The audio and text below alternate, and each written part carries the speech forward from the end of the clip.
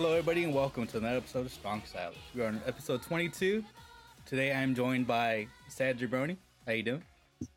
Joe, doing good. How you doing? Good. Glad to have you back. Last time we did this, we did a very big Actress Girls introductory episode. It was definitely a big one. It was big. It was right after their reboot, sort of. It was sort of in that time period. Yep, right around the first Corrigan. Mm-hmm. And things have changed. Like do they still do the point matches? They still do the point matches. Absolutely. Yeah, that was a interesting rule set. Yep, and it seemed like it went away for a bit, but definitely back in full force with the recent tournaments. Yeah, because what was it? You could win literally by RPS if it came down to it. Yeah, a luck roll from dice could decide a match. So it could be literally as simple as that. And the matches come down to like fractions of points. So it definitely was in the realm of possibility that that's what a match was decided by. Sounds like some Joey Wheeler magical hat shit. Yeah.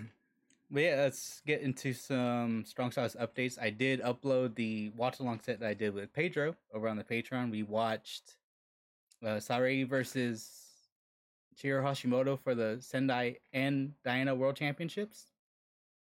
We also watched Team Marvelous versus Queen's Quest from Stardom in 2020 it was in the middle of the 5-star. It was a special Corrigan show they did. And then we ended it by watching Shinjiro Otani versus Eddie Guerrero from Starrcade 1995. So those are all up on the Patreon. You guys can go check them out if you want. Other updates we have, Kitsune, the new Joshi promotion, Western Joshi promotion based out of sunny California, run by friend of the show, Eric, over at the Joshi Pod, announced talent for his the talent that's going to be coming over for his show. We have 4 Joshi talent announced so far. We have Akira Sakawa, Miyako Matsumoto, Natsumi Sumikawa, and Risa Serra. Quite the lineup that we have there. He's booking it for me. Now, anyone who likes Joshi wrestling is going to get excited about any of those 4. It's a really perfect lineup for a first show, especially like Eric, knowing Eric and who he's interviewed. Really, really special group of 4 right there. Mm-hmm. Yeah, you guys can go check out all his interviews over at the Joshi Pod. You can watch them in podcast form. I'm pretty sure he has most of them up on his YouTube channel as well. But yeah, he recently went back to Japan not too long ago to visit Actress Girls, and now he's working with them on bringing over talent, which is amazing to see because they're a very particular promotion with their talent. So seeing them sending people over in general is quite amazing. Yep, and Act was over here for WrestleMania weekend, so it's already happened. Yeah, it's kind of surreal considering how closed of a system they are in Japan, and seeing them intermingle in the United States with some of the independent talent over here is just a cool little thing. Yeah, it was amazing seeing Act at WrestleMania weekend because she is a living legend, and seeing people walk by and being literally starstruck. Like there are people in awe of just being in her presence. Yeah, she's a very beloved wrestler and personality amongst the Joshi fan base, and probably always will be. So it's just exciting that she's back and that she's actually coming to the United States again. And just didn't expect it the first time for her to return, and now for her to be a whole nother show that's going to be just something really special with what Eric's putting together. If there's just a lot of cool things happening with the Joshi scene, Joshi fans in the United States right now. And like I was just at Spark last night, and we get into that too. But it's just really, really good time, really fun time to be a Joshi fan in the States. Yeah, we have a stable contingent of TJPW talent coming over constantly. Yep. Thanks in part to DPW. They bring over a lot of Joshi talent.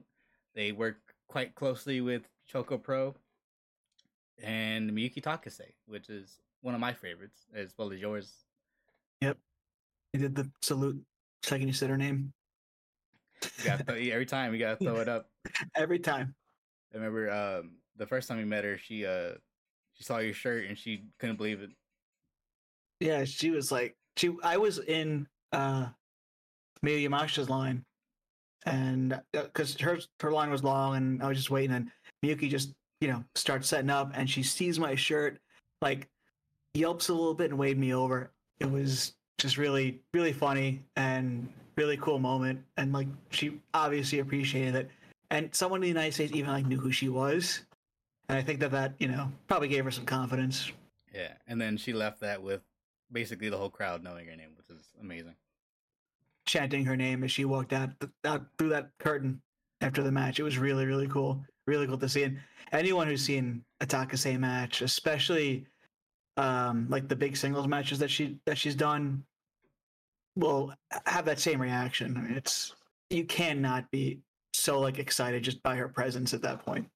She's literally undeniable. Like last night I was watching, it was Luminous versus Ayako Sato and Nakamori for the Dynamo Tag belts. Yeah, I haven't seen that show, but I've heard that match was like really good. It was incredible. I forgot that Nakamori had Cheeto Head at the time. I was like, oh, okay. Here we go. Yeah, those talents were announced for Kitsune. This show is taking place on, let me get the date for you guys. On October 22nd. Thank you. I should have in Los Angeles, California. Beautiful Los Angeles, California. Just don't mind what the buildings look like. They're pretty nice inside. They may or may not have air conditioning. It's a 50-50 chance. October, hopefully it's not an issue, but it should. Also, it's LA. The weather shouldn't be bad, but Southern California is known to always be hot, so pack light, maybe a sweater. If you plan to come over for the bring your favorite Joshi shirt. Mm-hmm. Or buy one from Naki Ito or someone. Be prepared to spend an egregious amount of money at probably a taco truck, because it's going to be late when you get up. Tacos and Checkies. They go hand in hand, but literally don't hold them hand in hand. One don't has ruin to those go. Checkies. Yeah, one has to go.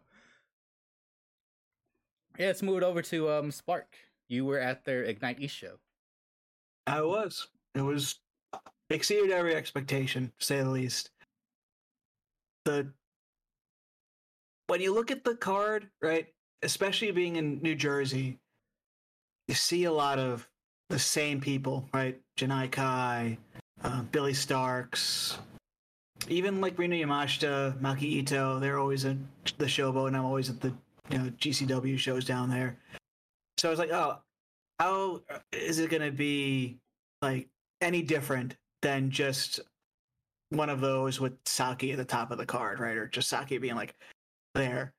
And it just felt really fresh. Like it felt like something new. It felt like something different. It didn't feel like, okay, it's the GCW show with Saki. It did feel like its own thing, even with Masha Slamovich against Rina Yamashita being on both the Cage of Survival and the Spark show a week apart from each other. They both felt very different, even with the similar finish. They both felt very different, and even though there's a continuation of that of a feud between like the two best women in GCW, it felt like you didn't need that context because it was just good on its own. And pretty much the whole show, you had the American talent, local talent really stepping it up. And even the matches that were local talent against local talent were really, really good. And Tiara James came in. She filled in for Delmi Exa, who had like car issues. And she stepped it up too. It was just really fun to see how everything kind of worked itself out. And like I know that there were like some concerns going into the show, right? A new promotion starting out, an expensive ticket, the card that very much leaned on local talent, but getting there, seeing who was involved, seeing GPW Productions, and seeing Ray's Lighting and a lot of the familiar faces when it came to the production side, I knew that they were taking everything seriously and they were sparing no expense to make sure they got it right the first time. And that is huge, I think, because I feel like companies don't even take those steps 10 shows into their career, into their thing. So to see a new promotion really take it seriously from out of the gate is important. It is very important. Also, too, they did start off with a very strong first talent announcement in Ram Kaicha, which is someone that is hard to even see when you're in Japan. Yeah, I was there, and I saw her once, so it was really cool to see that she was announced for that show on the West Coast. So she'll be out there on Friday afternoon, right, or Friday morning is when their show in California is.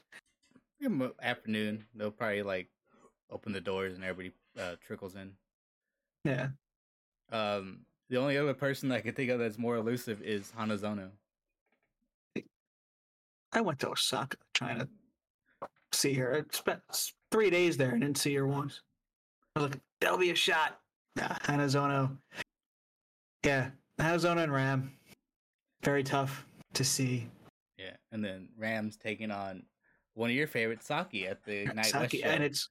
And they just announced that it's for the Spark Pacific Championship, which will be defended in the U.S. and Japan. So that's a really cool little thing. And interested to see, like, if when they go back to Japan, Saki and Ram, who fights for it. Could it give us clues to who will be on the next Spark show when they come back? So, really, really cool little thing that I think I wasn't expecting to see. Yeah, we'll see at the end of that match whether Spark is going to partner up with 666 or Colors. Exactly. It's going to be interesting. And then Miyu Yamashita was crowned their world champion, right? Yeah, and like going into that match, like that match was against Rachel Ellering, and like going into that match, like I feel like Ellering has a bit of a reputation with Joshi fans, especially once who watched back in the day, like 2018, 2019. And she totally owned up to like whatever and just had a fantastic match, really. Just a really physical back and forth match. And just a match that I think proved that those like early perceptions, like the first impressions were either wrong or she has changed and developed into like, a much better wrestler and whatnot. I don't want to go too far into like, the whole situation from the tournament in Stardom, but seeing her own up to that and facing Miyu, who is notoriously like a hard kicker, hard striker, and just take it step up and just ramp up the intensity and have just a physical back and forth match. Was really cool to see, and it was a fantastic first main event for any promotion. So, and to crown a champion, a first champion, being Miyu, I don't think you could pick a better person. No, definitely, you can't. She's all reliable, as we saw in TJPW. Exactly. Yeah, she was the reason why she's their final boss. Yeah, quite literally kicked everybody's head off.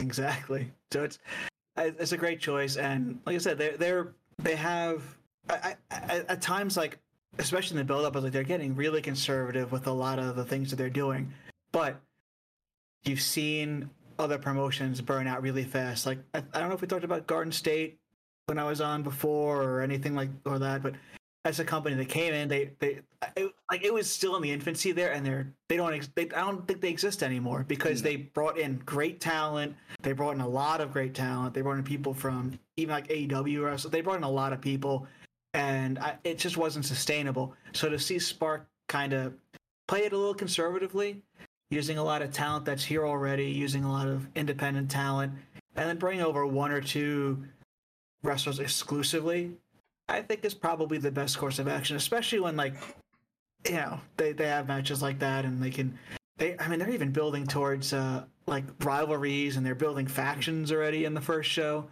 So it's something to keep an eye on, really. That they are in it for the long haul. It seems like it doesn't seem like it's we're going to run a couple of shows here and there. They're there's a faction building. There are 2 championship belts now. it's something's happening. So it's definitely something to keep an eye on. Yeah, it's definitely exciting, and I wonder too, since they do East and West. I wonder if they're gonna keep it California, New York, or maybe they'll go like do a Philly show and maybe like a Seattle show. I hope so. I hope that the turnout in Newark didn't turn them off, because I don't think that it sold as well as the California show. And I think some of that had to do with the price. Some of it had to do with the fact that, on any New Jersey indie show, you'll see, a lot of the talent. But, it was a enthusiastic crowd, and I think the positive buzz from the show will make it a lot easier to sell tickets next time. I think that, it's getting people to spend $125 to see Brittany Blake against Maki Ito when you can see Brittany Blake in Delaware, and it's now it's like, well, there's an extra level here. It's really is a confined, Joshi space with that kind of influence throughout, and the fans were so enthusiastic yesterday. It elevated it even more. So, yeah, I think the positive comments online will probably help them out going forward. And if the West show is even half as good and the lineup looks twice as good, it's just there's so much potential there, and like people want Joshi wrestling in this country. They want to see good women's wrestling. I think that's something that we keep getting hints of as wrestling fans over the last 10 years, right? NXT, then WWE with the Four Horsewomen, AEW every once in a while goes, okay, something's going to happen here, and then it almost always peters out. Mm-hmm. And maybe if there's just a focus on it, a company focusing on it and continually delivering it, there's a market for it. Yeah, we haven't had a full-on effort like that since Shimmer. It was the last time it was a full-on women's promotion. It felt like a Shimmer vibe, right? You had the Joshi talent and the indie talent, and mixing it up in a hot crowd. It feels like not a spiritual successor, but maybe an evolution on that format with more focus on Joshi. Yeah, especially with, Joshi channels becoming more popular in the States nowadays, with promotions like GCW, Prestige, West Coast Pro, bringing them over. Maybe we'll be able to have overlap where, someone brings them over for a show for their weekend, and then, they're able to stay in the States for a little bit extended amount of time and make other dates. Yep. Yeah. I think that that was possibly being discussed, like GCW and Spark. I know that Brett was trying to figure that stuff out. So it's that's good. That would be really cool to see more of the interweaving of the promotions and the talent being able to shine in multiple places. It's there's so much potential for the Joshi wrestlers to just become cult icons here in the States, and I see it in GCW every time I'm there, how beloved they are the second they walk through the curtain. And it could happen in any indie fed. So if you're listening, indie bookers, go for it. Book your favorite Japanese women's wrestler. It works. It's proven. Yeah. You'll get people in the door, and you have the most enthusiastic fans you'll ever have, and even people who don't know will know by the end of the match, and they will cheer. And even too with West Coast Pro announcing that next year's Queen of the Indies will take place in Japan opens up a lot of doors. We'll see where these kind of lead to as well. The partnerships. It's exciting. It's exciting time. It's an exciting time to be a Joshi fan in the U.S. Because anything can happen. I mean, we got Risa Sera coming over. Anything can happen. People forget just how popular she was and how much she was Ice Ribbon, literally at one point. Yeah, without her, I don't know if I would. Without her and Rena, I don't know if I would be back into death matches. I don't think I would be. And I used to I used to enjoy watching that stuff. I went to the Tournament of Death in 2018. I went to a lot of the stuff, and you lose interest, gain interest, whatever. Interest ebbs and flows. But seeing them have like that match and go and realizing, okay, like there's just like that universal, I don't know. There's something universal about a death match that I think everyone understands when they watch it. And I don't know. Some people don't like it, and I feel like I understand why, right? The blood, the gore, and some people like, oh, it's garbage wrestling. You just go over the top or whatever. You don't need that to tell a good story in the ring. But there's also something really human about watching someone hit someone with a light tube. You just want to scream, like, yeah, right? Yeah, that dopamine increase every time you hear the crack, and you're just like, yeah, exactly, yeah. So it's do it again, exactly. And then Risa Sarah has a big ass fan, made like 15 of them, and smashes it over someone's head, and you just lose your mind because it's amazing.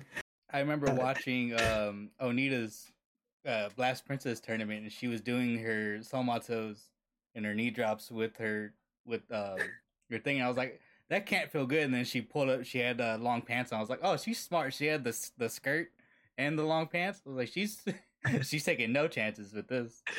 Yep. And then I see her jumping off of top ropes and off the or second ropes with her knees and onto cinder blocks and onto whatever chairs and ladders and stuff. And I'm not sure. I do think she hates her knees, but oh, she definitely does. This is the way she uses them. She very violent.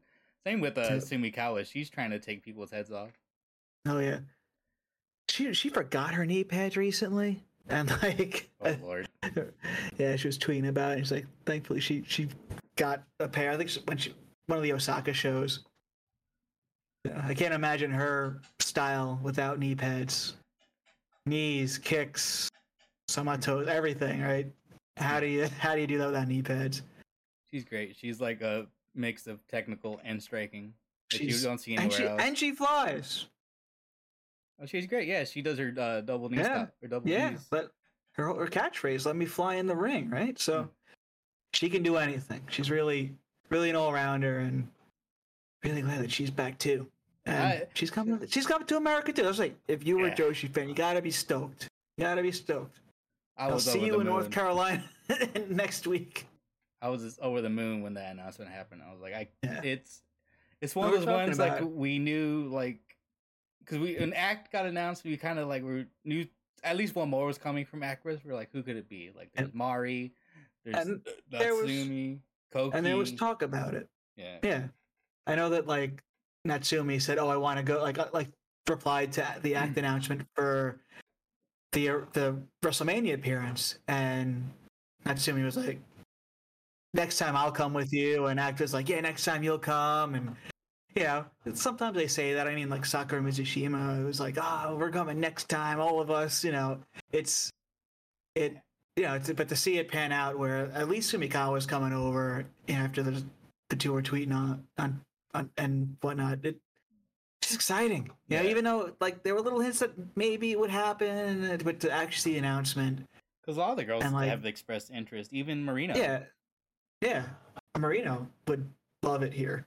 I think she would have an absolute blast. And she started up her English language Twitter. I mean, being over there and telling them that I was from the US, they were just like, whoa, and like they wanted to they asked me about it, and you could tell like there was an excitement there that Americans cared about Actress, and that's when they started the English Twitter as well. So like they know that there's a market there for English speaking fans. And I think that they're trying to figure out how to cultivate it in a way that, is productive for everyone and give us fans what we want, and also create a bridge for the wrestlers beyond like just me tweeting good morning and a smiley face of Sakura Mizushima, right? Like that, that's fun, but to have an actual bridge with an English Twitter liaison and whatnot, and to actually send talent over, there's so much more that can be done that way. Yeah, it's a very interesting time with wrestling, because you see a lot of promotions like Ceiling just opened up their streaming service, because I think now there's a lot of promotions are starting to see, especially with freelance work, that Joshi is very popular around the world, not just in Japan or over in the States, like all around the world. Like you have talent like Yappy, she went back to her home country of the Philippines, and Thailand runs shows. So like there's promotions And all around the world are there. Yappy was treated like a you know like a god over there too, right? Like returning home, and everyone was excited to see her and seeing like how people reacted to her. It was really awesome, and I think it's just there's just an appreciation for the Japanese style of wrestling all around the world, and especially when fans in regions that don't have good women's wrestling, which is incredibly rare. I mean, or at least like a stable foundation for women's wrestling, because I think the UK has Eve, and they have a very stable foundation over there, and you could easily bring in Japanese talent there and plug them in, and they'll fit in. And they have a great thing going there, but there really isn't that equivalent in most places around the world. There's just the hunger there for fans, and and like whether the talent comes here or just making the videos more accessible, being able to go back and watch previous seedling shows instead of trying to find stuff on like some weird website or asking on like Discords, like who's got a link, right? It's a lot easier to just sign up for $10 and watch everything that they offer for last couple of years, and especially when these companies run like Pico or whatever, where you can only watch a show for 2 weeks after you order it live, and it's only and it's like 30 American dollars.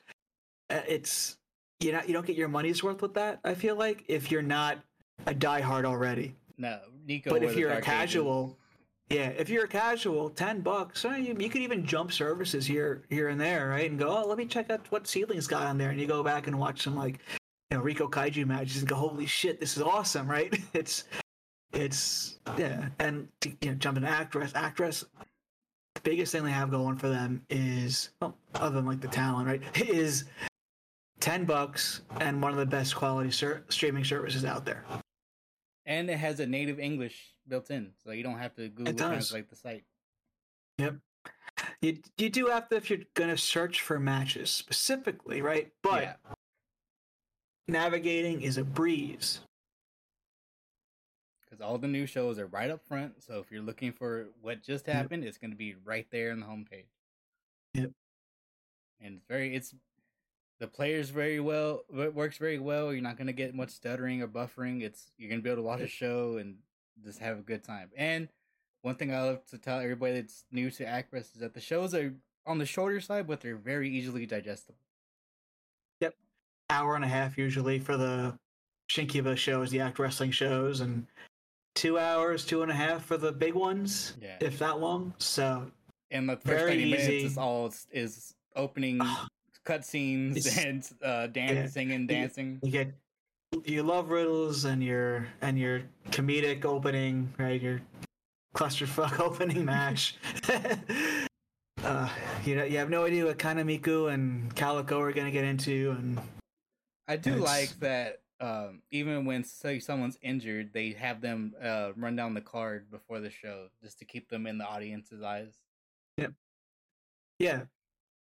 And like with Marino, it really sucks that she's gotten hurt a couple of times, but she's still very active with the promotion. They do like the Fortnite and all their stuff too, so their presence will always be there. Their main focus is Actress. I think that Marino is pretty much like focused on Actress right now, from what I've seen her like tweet. So to see her get hurt and have the whole plan for the year to like, okay, like now I may have to take other jobs like doing more stage acting or do more idol stuff. It's deflating, but to see her still very much part and visibly like prominent in what they're doing even when she's hurt is awesome, because not a lot of promotions can afford to do that, right? And it's a real good benefit for the wrestlers.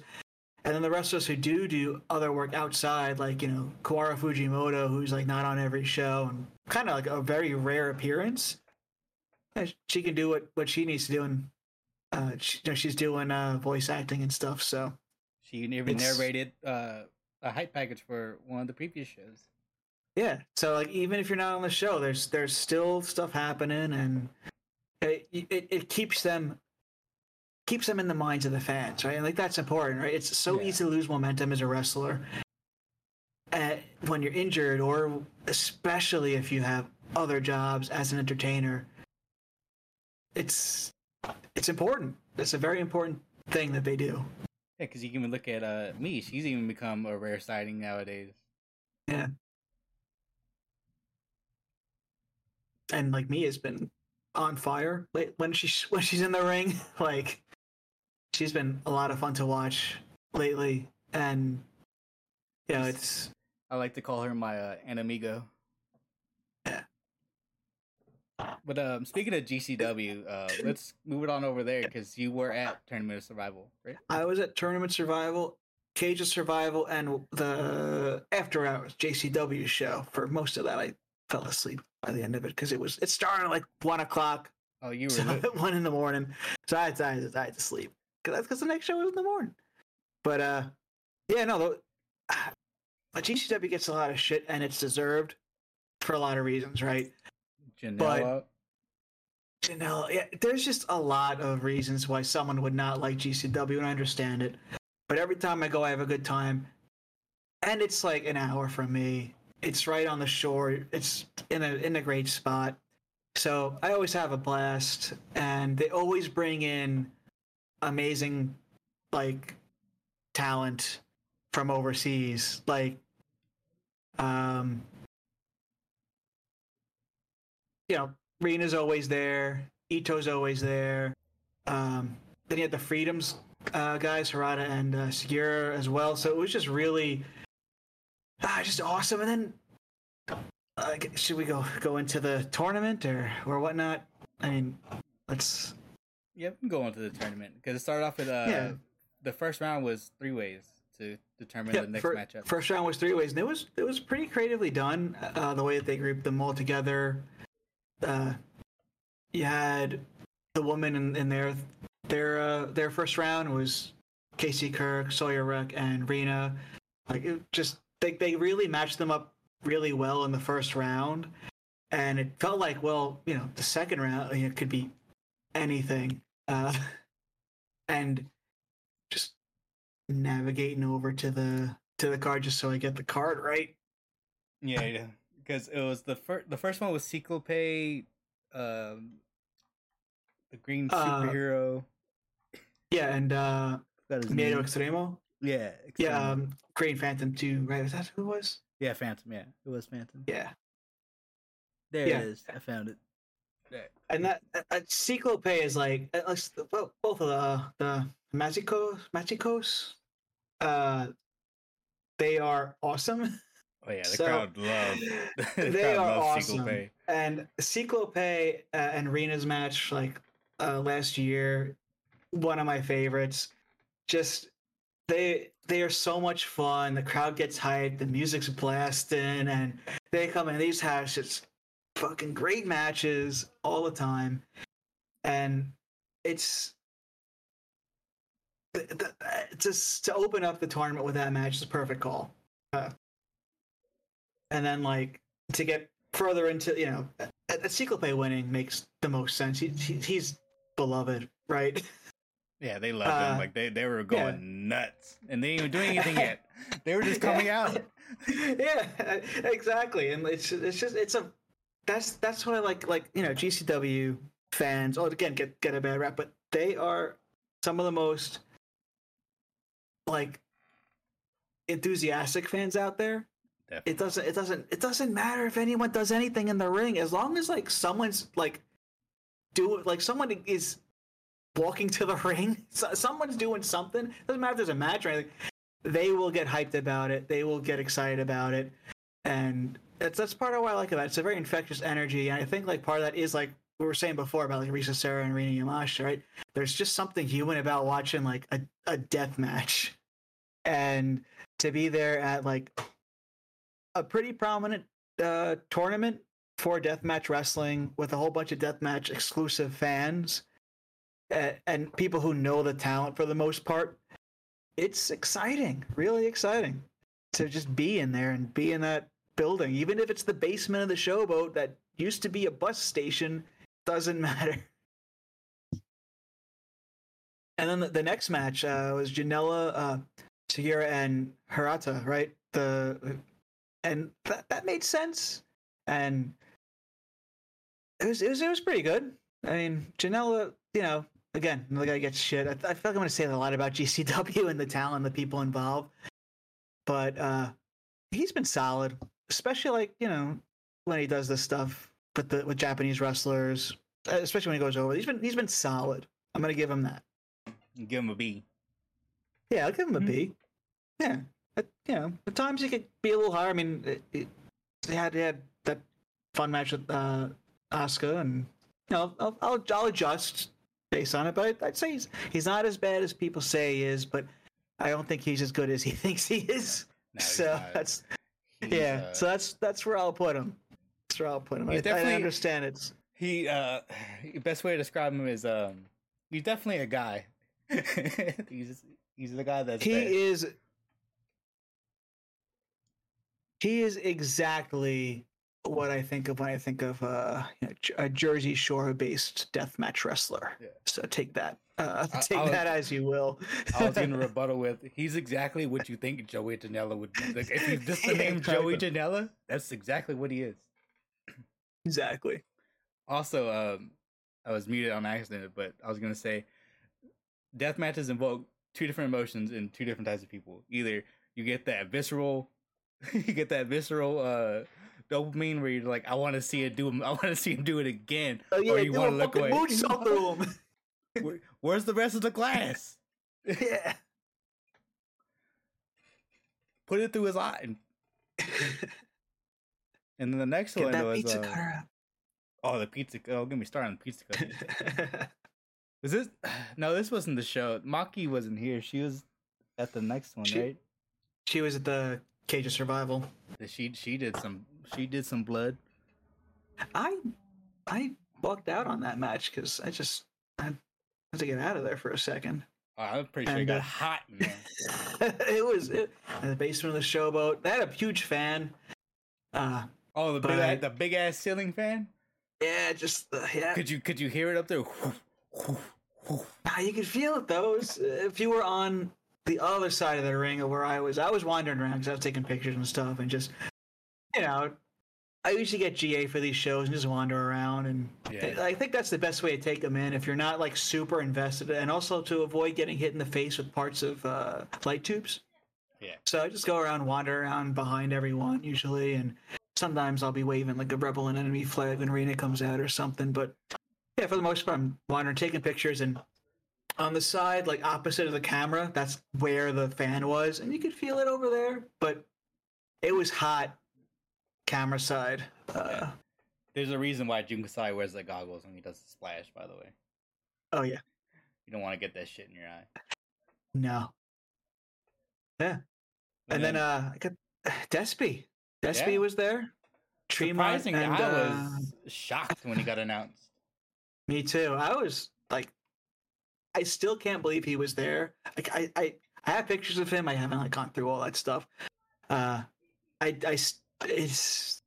still speechless over the fact that I saw him fight John Wayne Murdoch and Matt Tremont of all people. I saw one of those people playing mini golf after the show in the old carousel room. So literally, one of these things is not like the other. Yeah. Did you go to DPW Live, the tag title match, the death match they did in Jersey? Yeah. Yeah. Okay. Yeah. That was a lot of fun. They were juicing over there. Yeah, it was fun. That was fun. Trash cans, that show was staples, great. Chairs. Oh yeah. Yeah. Ooh, how was Violence is Forever entrance that night? Because it looked like the crowd was all into it.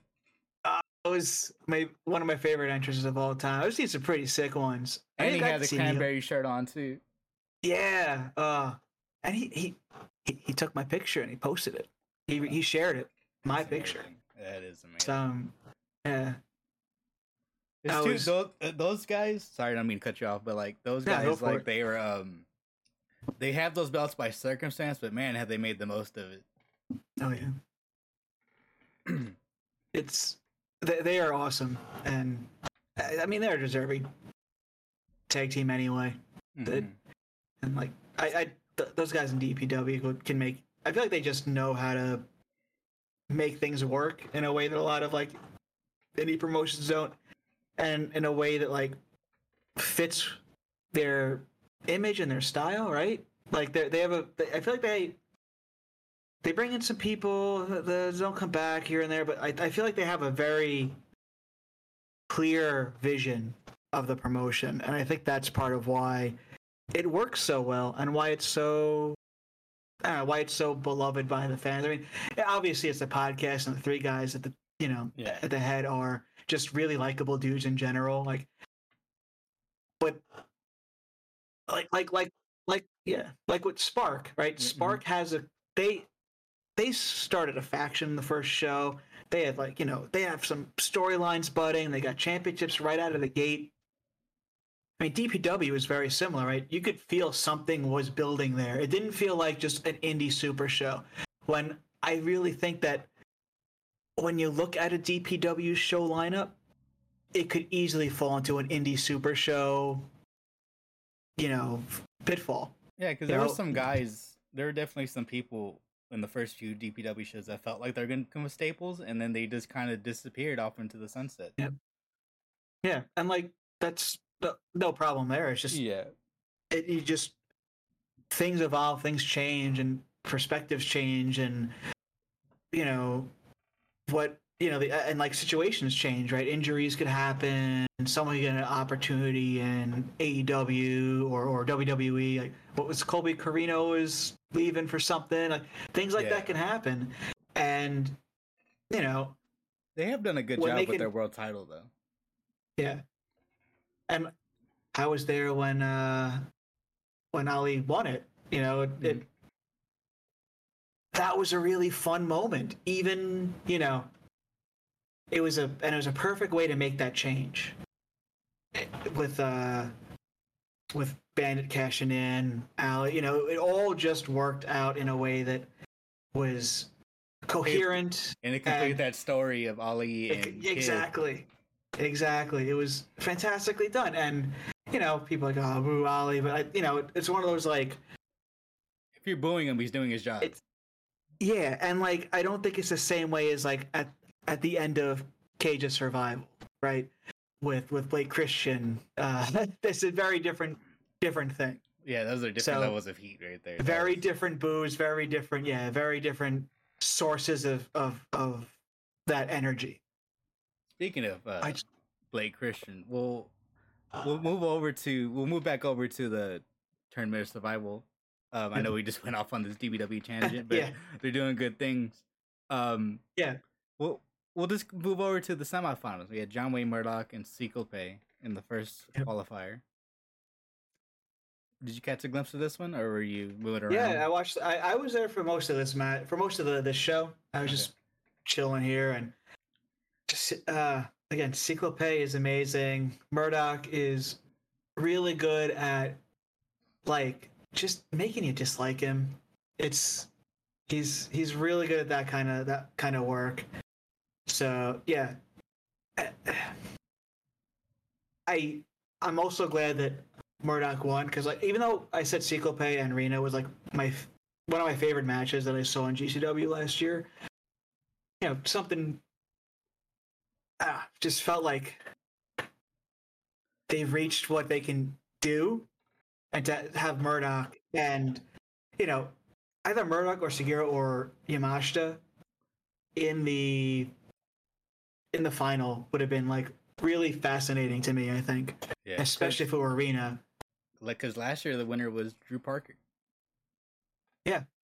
And speaking of Sugiura, they love him. He is a psychopath. He is, yeah. When I saw. We're gonna go into like what I saw him do in Japan, but in one match, I only saw one match, and it's burned in my memory. Right, he's that kind of a wrestler. Yeah, that just he is just so good at what he does.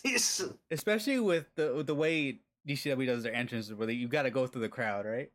Yeah. There's just people all over them, like even with Rena, like there's just they're bumping into you. They're just everybody's just getting hyped. It's like a damn mosh pit on their way to the ring.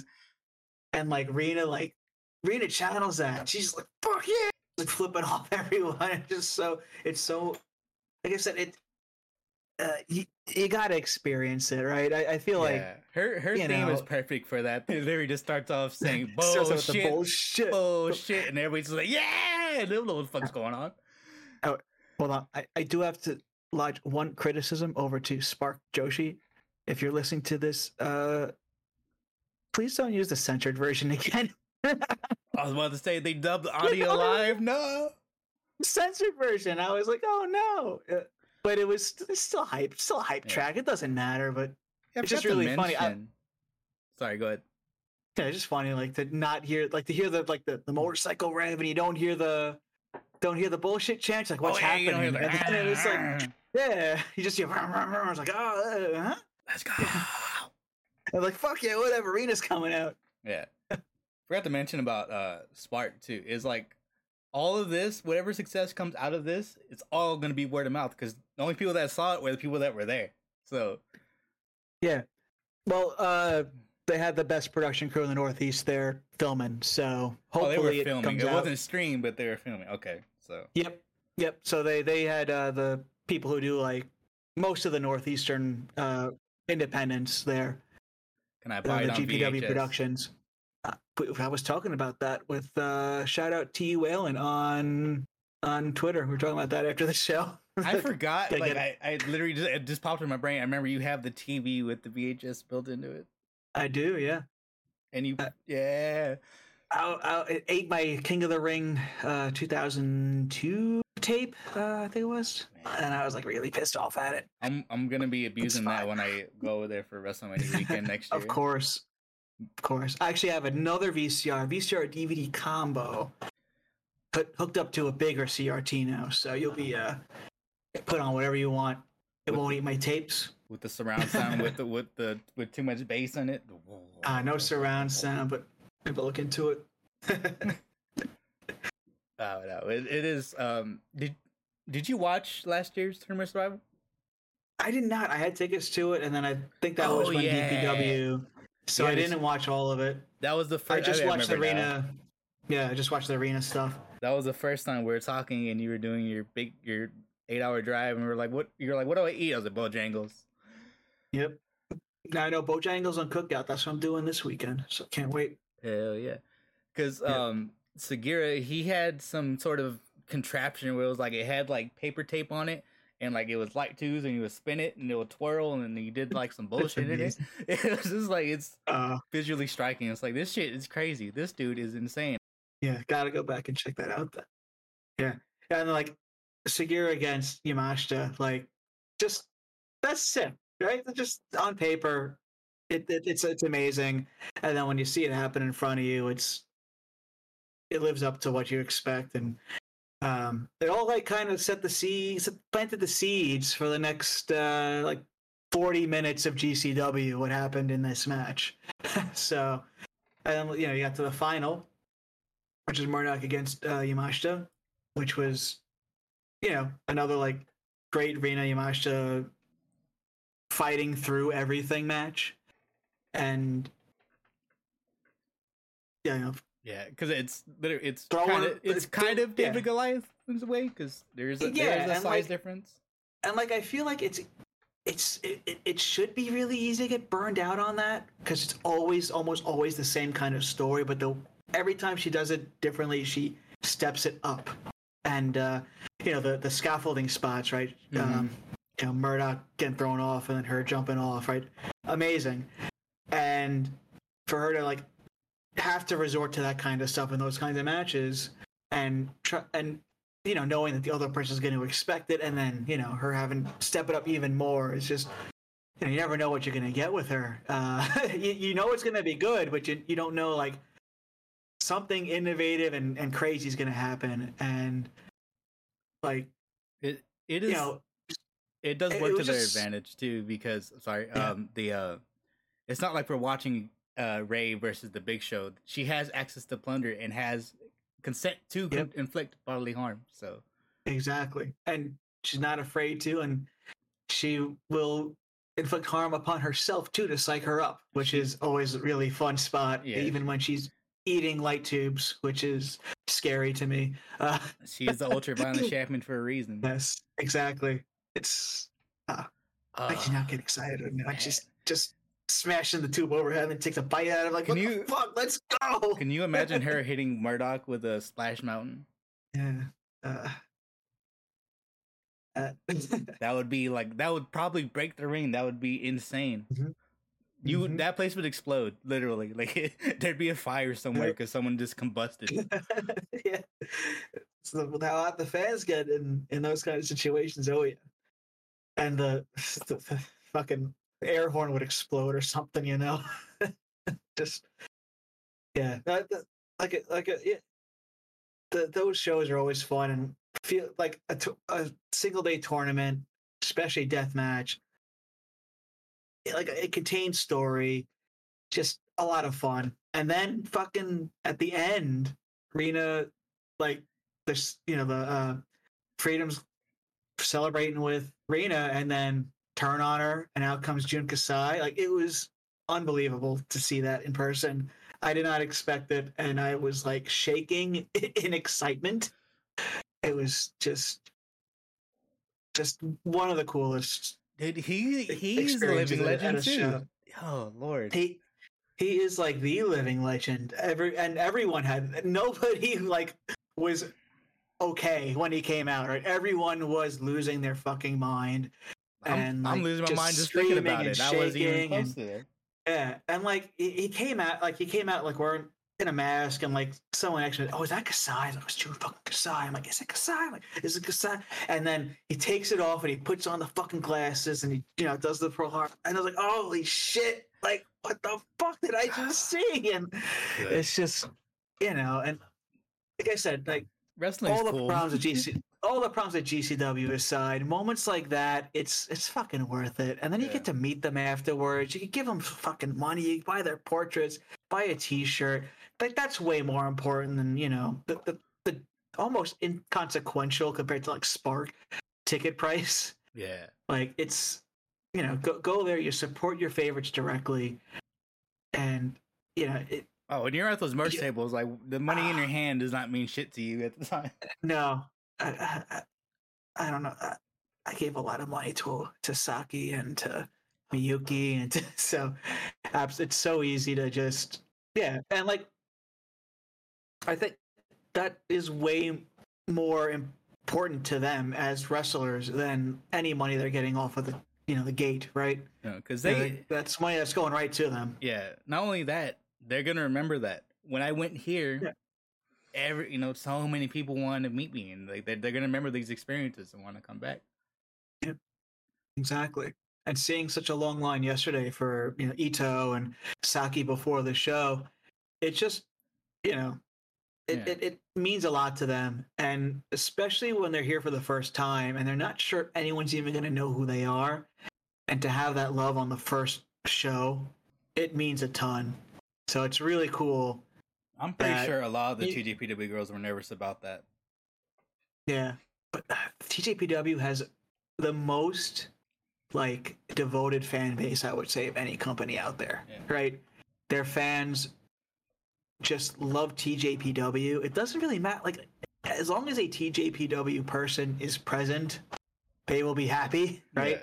And they will support them. When you have all of them, they're going to want to support all of them because it's more than just a wrestling promotion. I feel like for a lot of the fans, it really is like a, I don't know, like a, it's hard to explain, but it's not really like New Japan. Like, it's not AEW. There's something about it that really differentiates it from other wrestling companies. TJPW fans are TJPW fans. Yeah, and I think that a lot of them are not your typical wrestling fan. I think that's a big part of it too. Yeah, and you got we say this a lot, but like there's something out there for everybody, and you just gotta you just gotta go with the flow sometimes. Like sometimes the promotion does silly shit, and you just gotta be like, fuck it, I'm in. Yeah. And like I feel like anyone who complains about certain things about TJPW probably isn't like that. Isn't gonna click with them at a level that a lot of these other fans are, right? And maybe it's not for them, and I think that's okay. And I think, like, I was saying, I know a lot of people are gonna skip over this part because GCW, and that's totally fine. There is something for everyone out there, and I'm not a big fan of Stardom. I don't like the big productions, and that's why I don't like TV style wrestling. So I don't really watch AEW anymore. I haven't watched WWE in at least 5 years. You are a dark enthusiast. Dark, R.I.P. Dark. That was the only show I'd watch because you could skip through it and you can kind of you could curate it. You could curate it yourself, and you saw a lot of the smaller local talent, and that's where you'd see Emi Sakura wrestle all the time. So. It was an Excalibur and Taz podcast. It was. It sucks that that's gone, but I guess it's like living on in Ring of Honor. I really don't know. I don't subscribe to the Ring of Honor thing, but that's a big loss for like a lot of the independent talent. I feel like. Yeah, especially with Collision and just circumstance, but it's another thing about TJPW. Like one person I would love for them to bring, but she'll probably never set foot in the States. Sadly, is Mocha. I think she's great. Mocha. She's been killing it lately. I think it's just a matter of time before she, give her like 2 or 3 years, she'll be part of any American show they run. She is solid, and like she keeps like inching her way forward. I mean, the match with Rio was fantastic. Like Mizunami. I remember I asked you about that too. Like, cause I remember I could hear it through the stream. Like the crowd chanting her name, and I could see it on her face, like she was surprised that they were chanting her name. I was like chanting that. for her. I was. Oh, and you could see it too. Like she lit up. Like she was not expecting to get cheered like that, and then it kind of like it got her excited. Yeah. I think that and then since then she's very slowly elevated herself. And I think that maybe that match and the fan reaction gave her the confidence to, try some new things or work on some things in practice and training. She's someone who I could see really being a future, at least mid-carder for the company. Like she's no longer like opening match material. No, she has really gotten herself out of that level really, really well, and she fits in a lot of places. She throws one hell of a leg lariat. On the last show, I screamed when she hit one. I was like, "What the?" She's so Let's cool. go. Okay. I think because we're gonna see a shift in the card, in the hierarchy in TJPW soon. Because Suzume is definitely moving up. So is Endo. She's literally right behind her. Free Wi-Fi might be preoccupied with the tag belt, so there's gonna be a spot open there, and it could be Yuki Arai, it could be Mocha. There's a lot of people that could slot in there. Wakana is very popular. She's improving at a high rate. Yep. There's so much talent there, and even like the really, really raw rookies are showing a lot. The young ones like Haru and whatnot, Haru and Runa. Like the sky's the limit for a lot of these wrestlers, and TJPW gets kind of pigeonholed into like, oh, it's what cute wrestling, or whatever, right? I thought I just had is, we have the original Up girls, right? We had Pinano, but she left, but we have the original trio of Hikari, Raku, and Miyu. But then now they have a 5th girl going upwards. So what if we see a shift where we're getting a wolf pack? Yeah. Up girl wolf pack? But where let's say Miyu and Hikari start moving away towards the performing side, and they get to focus more on their wrestling. This is actually a discussion I had yesterday with another fan at Spark, where we were saying it's going to give the opportunity for Hikari, if she wants to go focus more on deathmatch wrestling and leave, something like that. It's I think it puts less pressure on them to stay in that idol role, right? Yeah. And if Miyu, they feel like Miyu can't be a world champion if she is still doing upper kick at the opening of every show. Yeah. That would be because that's always going to carry a stigma around her of she's the idol, she's the one that dances in the opening. Yeah, Yeah. But like, look at the other company. Look at Stardom, who's their undisputed double world champion right now. Now it's So Ishikawa. now it's Ishikawa. Last time we saw her in Ice Ribbon, she was dancing and singing. So She went out. She is the fastest. She holds the world record from from leaving Ice Raven to winning the world championship. I know. 0 days, 0 months. First match. I know Tam had to want that one, so like that doesn't just happen. Yeah. And it's fun. Ishikawa's awesome, and she's great. That whole situation like sucks. That everything how it played out, but I'm glad that like it seems that there's been rebounding on all ends. You know, Asai and actress, and I don't know what now is into, but she just had like the biggest program of her life. So, maybe she'll be pigeonholed as like idol wrestler, Tam wannabe, but I think that just having the eyes on her is enough to really help build her brand for anything she wants to do in the future. And like Ice Ribbon's restructuring, Yeah. And again, but I think that maybe it's the first restructuring was maybe it's the talent's fault, maybe it's incompatibilities or something. Second one, okay, management has to look in the mirror. They got 2 pretty hard lessons, so they gotta figure it out going forward, right? Yeah, and we all know that Asahi's not coming back. I know, but like I'm so torn on that because I like Ice Ribbon. I'd love to see Asahi doing that, mixing it up with a lot of different wrestlers from different promotions.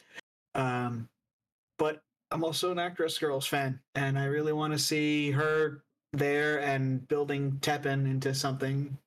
So, yeah, it's complex feelings all around. Let's get back to the important part, the cage of survival. Oh man, because there's still more I want to talk about too. That's the problem. Yeah, exactly. We got to get to. We'll move back and then we'll move forward. Stay tuned for our TJPW and Actress Girls. You can first you can subscribe to the Patreon to watch the 5-hour version of this. But first, back to the cage of survival. Maki Ito. She's a person that was there. She was there. People loved her. I don't know what the match wasn't supposed to be that match. I thought, I don't know, she fought Janai Kai. It was fine. What happened after was just fun. Matt Cardona comes out and has the whole Matt Cardona shtick. And then I leave during the match because it's, a Matt Cardona match. Sorry for any Matt Cardona fans. But I was like, there's a lot of stuff coming up that I don't want to miss. And I was like, I'm going to go to the ATM and get some money so I can give it to Maki Ito. That kind of stuff, right? And apparently like Ito hit Cardona with some light tubes, and it was a lot of fun, and I'm sure everyone was really hyped for that. And then Vikingo against Ninja Mac was the next match. Ninja Mac, a guy that's been in Noah quite prominently. Yeah, and he was selling Noah merch and everything. It was cool. It was cool to see that match. I didn't know it was on the card. I really don't pay attention to cards of shows I go to anymore. If it's like a GCW show, because like I said with Ito against Kai, I think it was a different match was announced, so I never know what I'm walking into with these things. And then Despy against Janela was announced like I think the morning of the show, so it's not even worth like looking it up. That went 19 minutes? No. Yeah. Is that when you went to go get money? No, I love Despy though. Yeah, that was fun, and the thing about Janela at Atlantic City, he's gonna do something really fucking stupid, and you just gotta be there in the room or out on the pier when he does it, and you gotta like look. I can't confirm. I saw him light himself on fire. The show out on the pier when he took the scissor lift. And he got up on the scissor lift, and the crowd's just chanting, "What the fuck? What the fuck?" Pointing at the scissor lift that is going up as Janela, and like he always does something stupid, and it's like I don't want to encourage it, but also like you gotta see what dumb shit's gonna be on Twitter, for the next couple of days. It, you know, but it was fun. Despi's great. So yeah, it's a lot of fun. Yeah. It's cool to see him out here not doing like a AEW related thing. He's just here freelance. Yeah. He's going to do it's going to be Moxley and Homicide versus him and Jun Kasai, right? Probably. I believe that got announced for one of the shows, I believe. Yeah. But yeah, how was the reaction for the main event of this show? It was amazing to start, right? And that's one thing about GCW that I feel like gets overlooked is that the women and the men are effectively the same, right? There's no gender divisions. There's no anything. Like, it doesn't matter what gender you are. You can fight for the world title, and as long as you're interesting, the crowd is going to love you, right?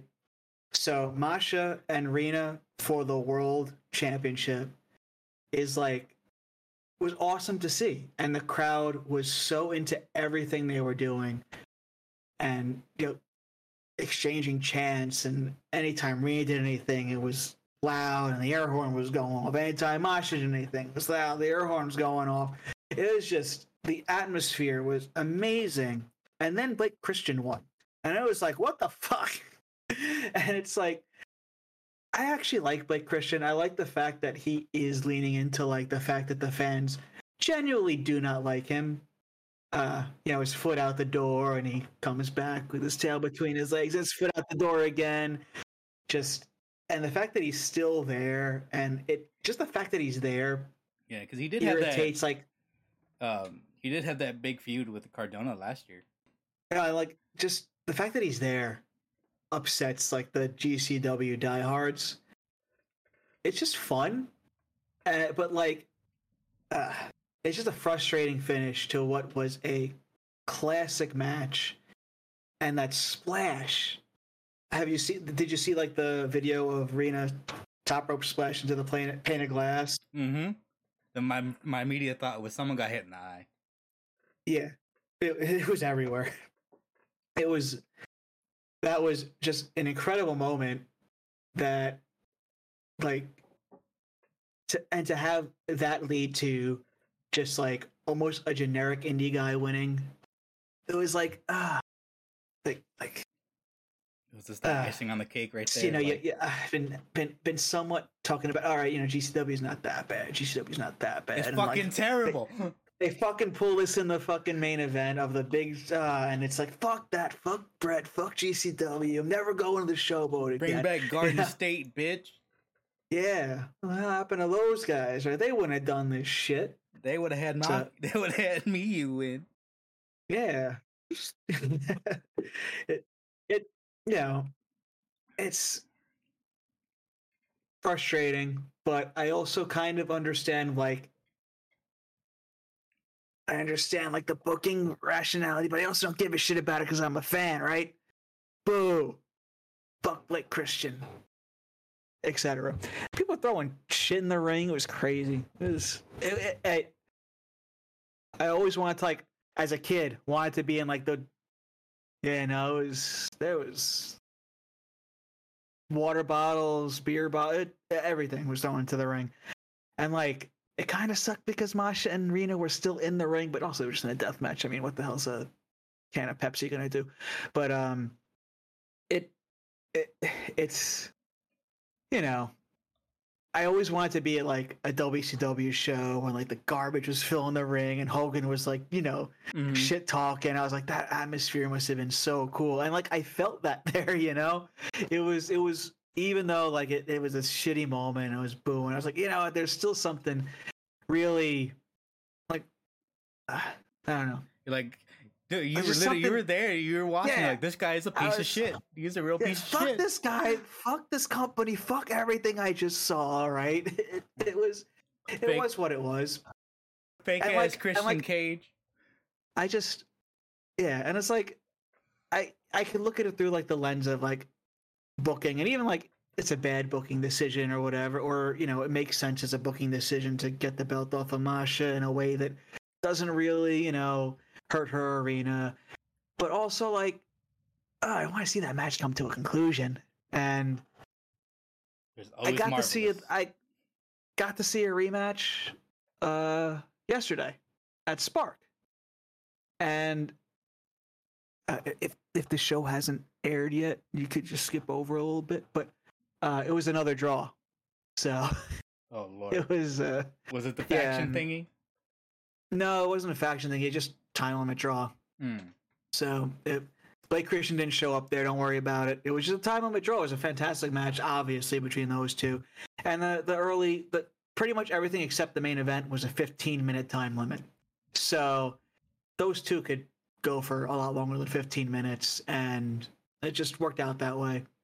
Still a great match, and the only real frustrating booking decision of the entire show, but also I feel like it makes sense, especially if you're trying to bring in talent from like a GCW in the future, and if you're trying to kind of create a way to just add more depth to a obviously natural rivalry between Masha and Rina. So, yeah, it's these two are going to be linked for as long as they're wrestlers. I feel like now because of the GCW, and then both, and like, you know, when they go back over to Japan, they will probably cross paths there. It's just, you know. Yeah, I wouldn't put it past more chapters in that story, and we're nowhere near the final chapter. Well, no, we're not even close to the finish line. But I would not be surprised if Masha just shows up at like a Freedom show. Oh yeah, yeah. I even show up in like Gato move or something too. If Freedom, so you never know, right? Speaking of Gato move, that little girl over, that little goblin has some bridges open. She has a link to both Stardom and TJPW. She's something else. She sold her soul to the devil, which is also her. So I don't know. It's amazing. Yeah. But like, it just also speaks to like how great she is, and that everyone recognizes it and will want her on their cards. She's the coolest part is, right, you know, because we were talking about earlier how people aren't gonna vibe with TJPW, but you know the talent's still there. Like you have your Endos, your Suzume's, people that they want to see in the high speed division. She's wrestled all of them. She's wrestled Endos. She wrestled Suzume. She's wrestled, you know, Amasaki. She's wrestled Azumi. She's wrestled that Starlight Kid. So like, it's, if you want to see it, she's done it. Yeah. And like it's almost a perfect introduction, right? To I don't want to watch TJPW, but you know, but May fought Endo, and I'll check that out, right? Yeah, you might hook some people going, oh, there's actually more to TJPW than just the cute, silly, fun wrestling, right?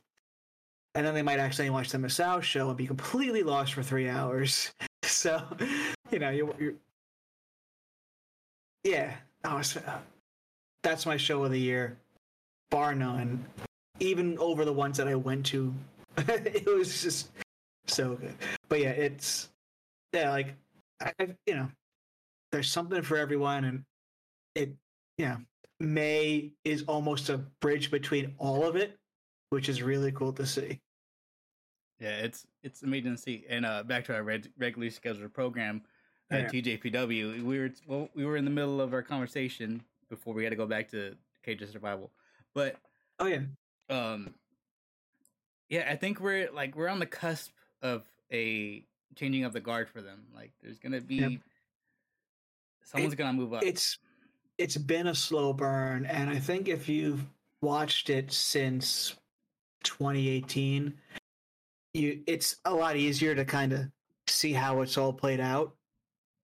Where the aces, the pillars, all that nonsense, right? It's been a very natural progression in like a very realistic way where Yuka, Miyu, Mizuki, Shoko, they're all in the prime of their lives, right? They are still very young comparatively. They're not, a 60-year-old veteran just hanging on and, putting their name on a show to sell a couple of extra tickets, right? They are top tier talent that is still getting better all the time. And in the last year or so, it's starting to turn a bit where, like, they may be reaching their limits. And you're starting to see wrestlers like a Hikari Noa or a Arisa Endo or especially Miyu Watanabe really creep up and start to have some cracks in that foundation beneath those pillars that have built Tokyo Joshi from what it was, very early on. Because even in 2018, 2019, it was a very different promotion. The in-ring quality was nowhere near what it is now. And it was like, I'm not going to say it was bad then, but I feel like with Yuka, Miyu, Shoko, Mizuki, Rika, they've elevated the promotion. Even just, exchanging the championships between them. Every time there was a match, it was better than the last, right? Every time they went out there, they bettered themselves. Yuka would always find a new, like, she debuted the Magical Girl Chicken Bastard, right? Like something new happens, the whirling candy, right? They are constantly improving every time. And now with like the general passage of time, the younger wrestlers are stepping up more and more every time. They're hungry. The older wrestlers are. The thing is, like, a lot of times you could say older wrestlers are complacent in the storylines, right?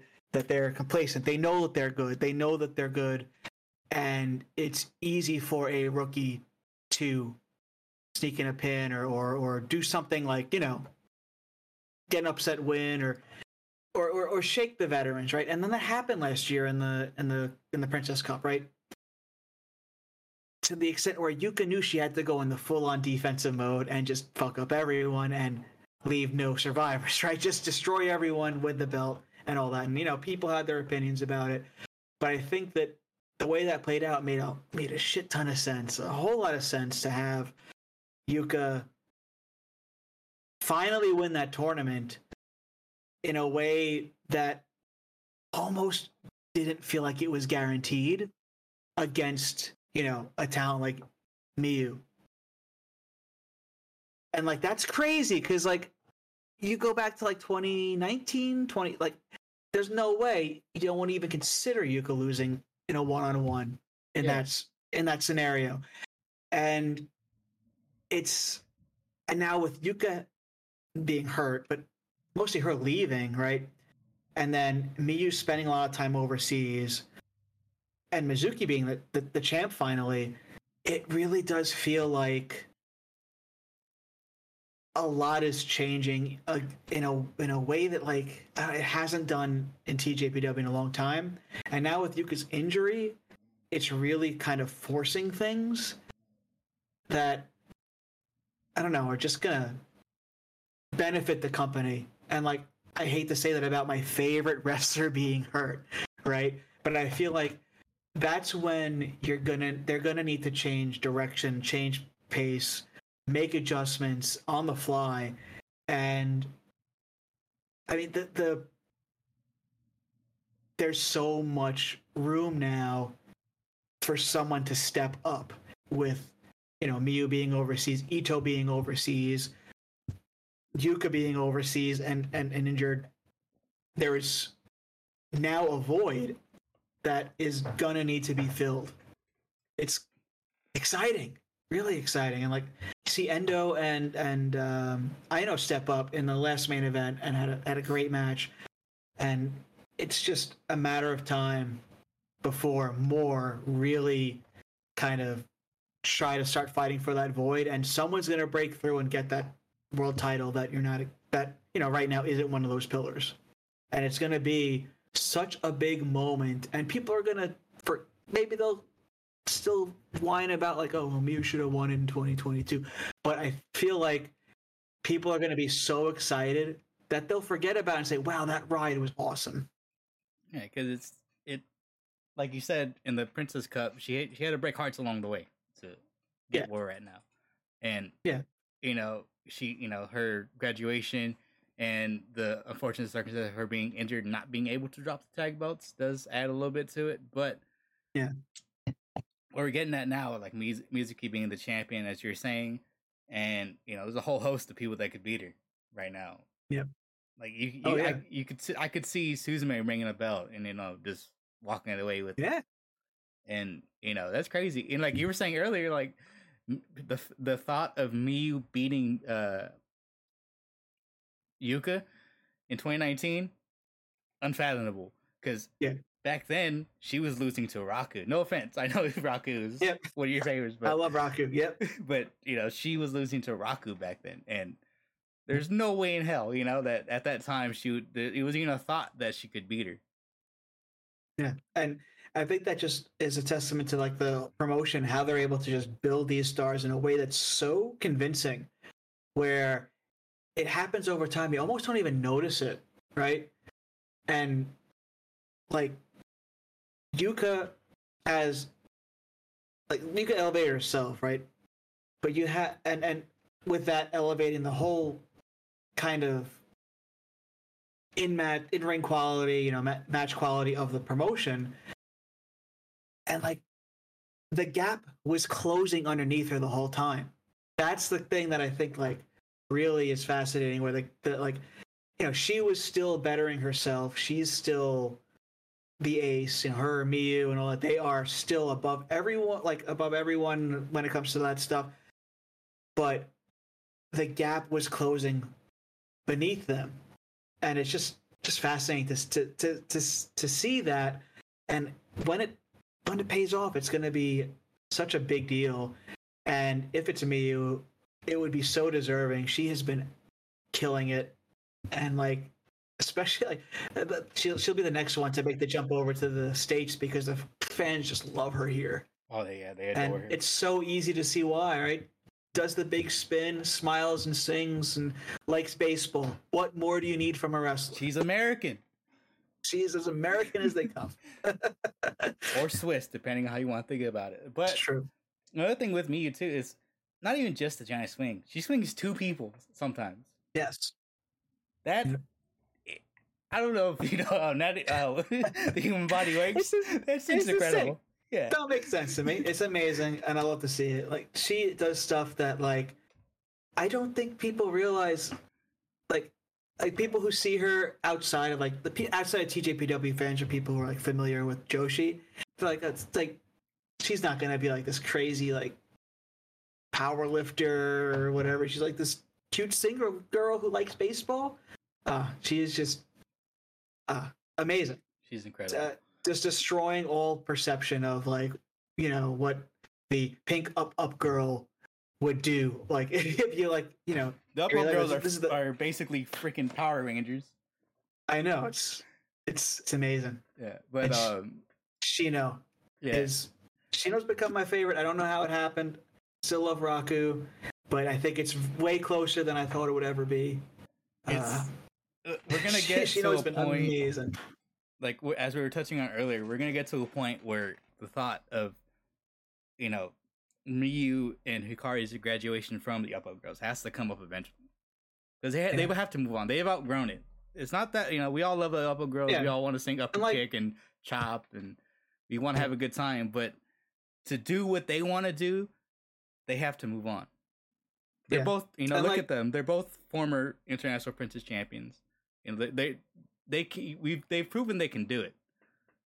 Yep. But, I like with go ahead, sorry. with that, like, there's nothing wrong with being like an idol singer and a world champion, right? You see it in other promotions. And like you think of the biggest like Joshi champions of all time, right? Look at Shigurasa Nagaya. Exactly, it's happened. It's totally fine. But I feel like, yeah, with like the up girls especially, it feels like a mid card act, right? I feel like if you're associated with that, maybe it's just the way that we've been conditioned to them, right? They're gonna need to shed that in order to really do something. And like Hikari, I feel like that girl prints money. I don't know how to tell. I say this all the time. That girl is prints money. She's someone who, like, I feel like has gotten surpassed by a lot of her peers. And I don't think it's her fault. No, she definitely gets held back by the agency. I would assume. I think it's like she wants to do stuff like death matches. She wants to do things that I don't think her agency would let her. Camera in the face. And I think, yeah, and I think that like she's just kind of settled in a spot where she's comfortable right now, and maybe she's riding it out till she can actually figure out how to do death matches. I don't know, but like, yeah, I feel like she has been a little bit surpassed by the other up girls, and like even like Raku's got something going, right? I feel like Raku's really improved in ring, very sneakily doing some cool stuff on the ring. Yeah, and like she does. I feel like Hikari, bro. She's the ace. Yeah, and I feel like Hikari really hasn't added much to that level, right? I think that she definitely got stagnant in ring. Yeah, I think she's just settled in a place where she's comfortable, and that's never a good thing as a wrestler. But she also like just is so cool, right? And I feel like that's something that is always going to appeal to people, especially when they first watch Tokyo Joshi. It's like who is this? Like, she is the dark blue is cool. She's got the piercings. Like, literally, just she loves death her. matches. She is cool, right? Yeah. How can you not like immediately go like want to know more about her? Yeah. And you know, once that kind of wears, like, I feel like Ito's kind of similar, right? Like, oh, this is fun. She's like cursing and doing that, but once you get into it, it's like you're like, you know, a fan for a year. You've binged 2 years worth, and it's like, okay, what's new? What are they doing new? And it's like, there's not much new, right? And other wrestlers keep stepping it up, and like, no, I don't want to critique people on like, oh, you know, not stepping up or whatever, but I do think that that's almost like a testament to what's going on in TJPW, where Arisu Endo or Shino, right? Relatively new wrestlers. Shino just debuted in March. They're exciting because they're doing something different and new, and Arisu's another person. You see her, you go, what is going on here with the hair? It's always different every time I see her, right? There's something just really appealing about everyone in TJPW, and I don't think you can rest on being like the cool pierced girl, you know? It's, you got to keep evolving. And the cool thing about Endo, right? Because she's been on like a fast track, and it feels like it's unintentional, but she just keeps landing on it. It feels natural. Yeah, like it's natural. Like, it doesn't, like, nothing. The company's not doing anything for her, you know. You know what I mean? Like, they're not pushing her directly. You know what I mean? Yeah. But ever since that match, the retirement match against Reika Saiki, right? Mm-hmm. That put her, like, that gave her a huge rub. And then you fast forward to WrestleMania weekend, she took the pin, but everybody left that place knowing her name. And, you know, I spied out of the corner of my little eye, through the curtain, there was a little green head poking out. Guess who it was watching the main event? Just sitting there studying, watching what they're doing. Trying to so that showed me that she wants to get better. She's trying to literally improve by watching what the main eventers are doing. Yep. And like, she has, you know, history with wrestling before. You know, she was Cheer One, and she was in a couple of Maru's productions. So it's yeah, she's been surrounded by it, but now that she's completely immersed in it, it's really fun to see like her make the most of every opportunity that she's been given. And like the last Korakuen show, her and Aino killed it. I don't think anyone expected that match to be as good as it was. And some people are down on Aino. It was great. But between those two, it was fantastic. Literally, I think Ryu Mizunami woke her up. Yeah. But back to Arisu for a second. I had one more thing. She left LA with a lot more fans, and then immediately went right over to DPW, which put a lot more eyes on her that she wouldn't have had otherwise. Because so sometimes the fan bases don't overlap as well, but she's right there. Like everybody loves her. She's like, you can see the potential in her. Like everybody that has seen her knows her, and I can attest to myself. Like she was one of my favorite. Like I had one of my best experiences with her, dealing with her while I was at WrestleCon. She's got a personality that like I think people gravitate towards. It the colorful hair, the color it seeps through the in the personality, right? She's a very colorful person, very excited person. I have defaulted to she is the monkey in Daisy Monkey because the bee is yellow, so I was like, oh, she must be the flower. Makes sense. But she's someone that if she wins an international princess champion one day. Oh yeah, I could see that happening like within the year, even. Like I think it's conceivable. I think it, probably won't happen because of how slow things move there. But I feel like it's believable because she has really elevated herself. And like, yeah, I want to hear you out. We were talking about Now earlier. There's another one. There's another very, very prominent Now that we know. She likes Wi-Fi. But yeah, I would love to see her win the International Princess Championship off of Rika Tatsumi. I'd love to see her just win anything big. She could bring so much credibility to that belt. Like, don't get me wrong, Rika is my favorite. She definitely brings a lot to the table. Having that belt, defending it. It would somehow be mutually beneficial to both the belt and to Now for her to win it, because I feel like it would elevate the belt, and also it would kind of make people realize Now has become like such an important part of the TJPW formula. Because even back then, when she was challenging Kamiyu for the belt, that felt big too. Yeah. She knows how to just get in there and get the most out of like young wrestlers. Yeah, it wouldn't be so good. Yeah, and she would be a perfect like gatekeeper for that mid-card belt. Yeah, because she's gonna. But the thing is, it's their belt structure is very weird. So. Yeah, it's gonna be because with her, you already know. Like if you know how she works and who Kakura is, she's gonna be bullying the shit out of them kids. Yep. During those matches, and she's gonna be just that perfect gatekeeper for them. And then when somebody finally breaks through and like defeats the bully, it's gonna be awesome.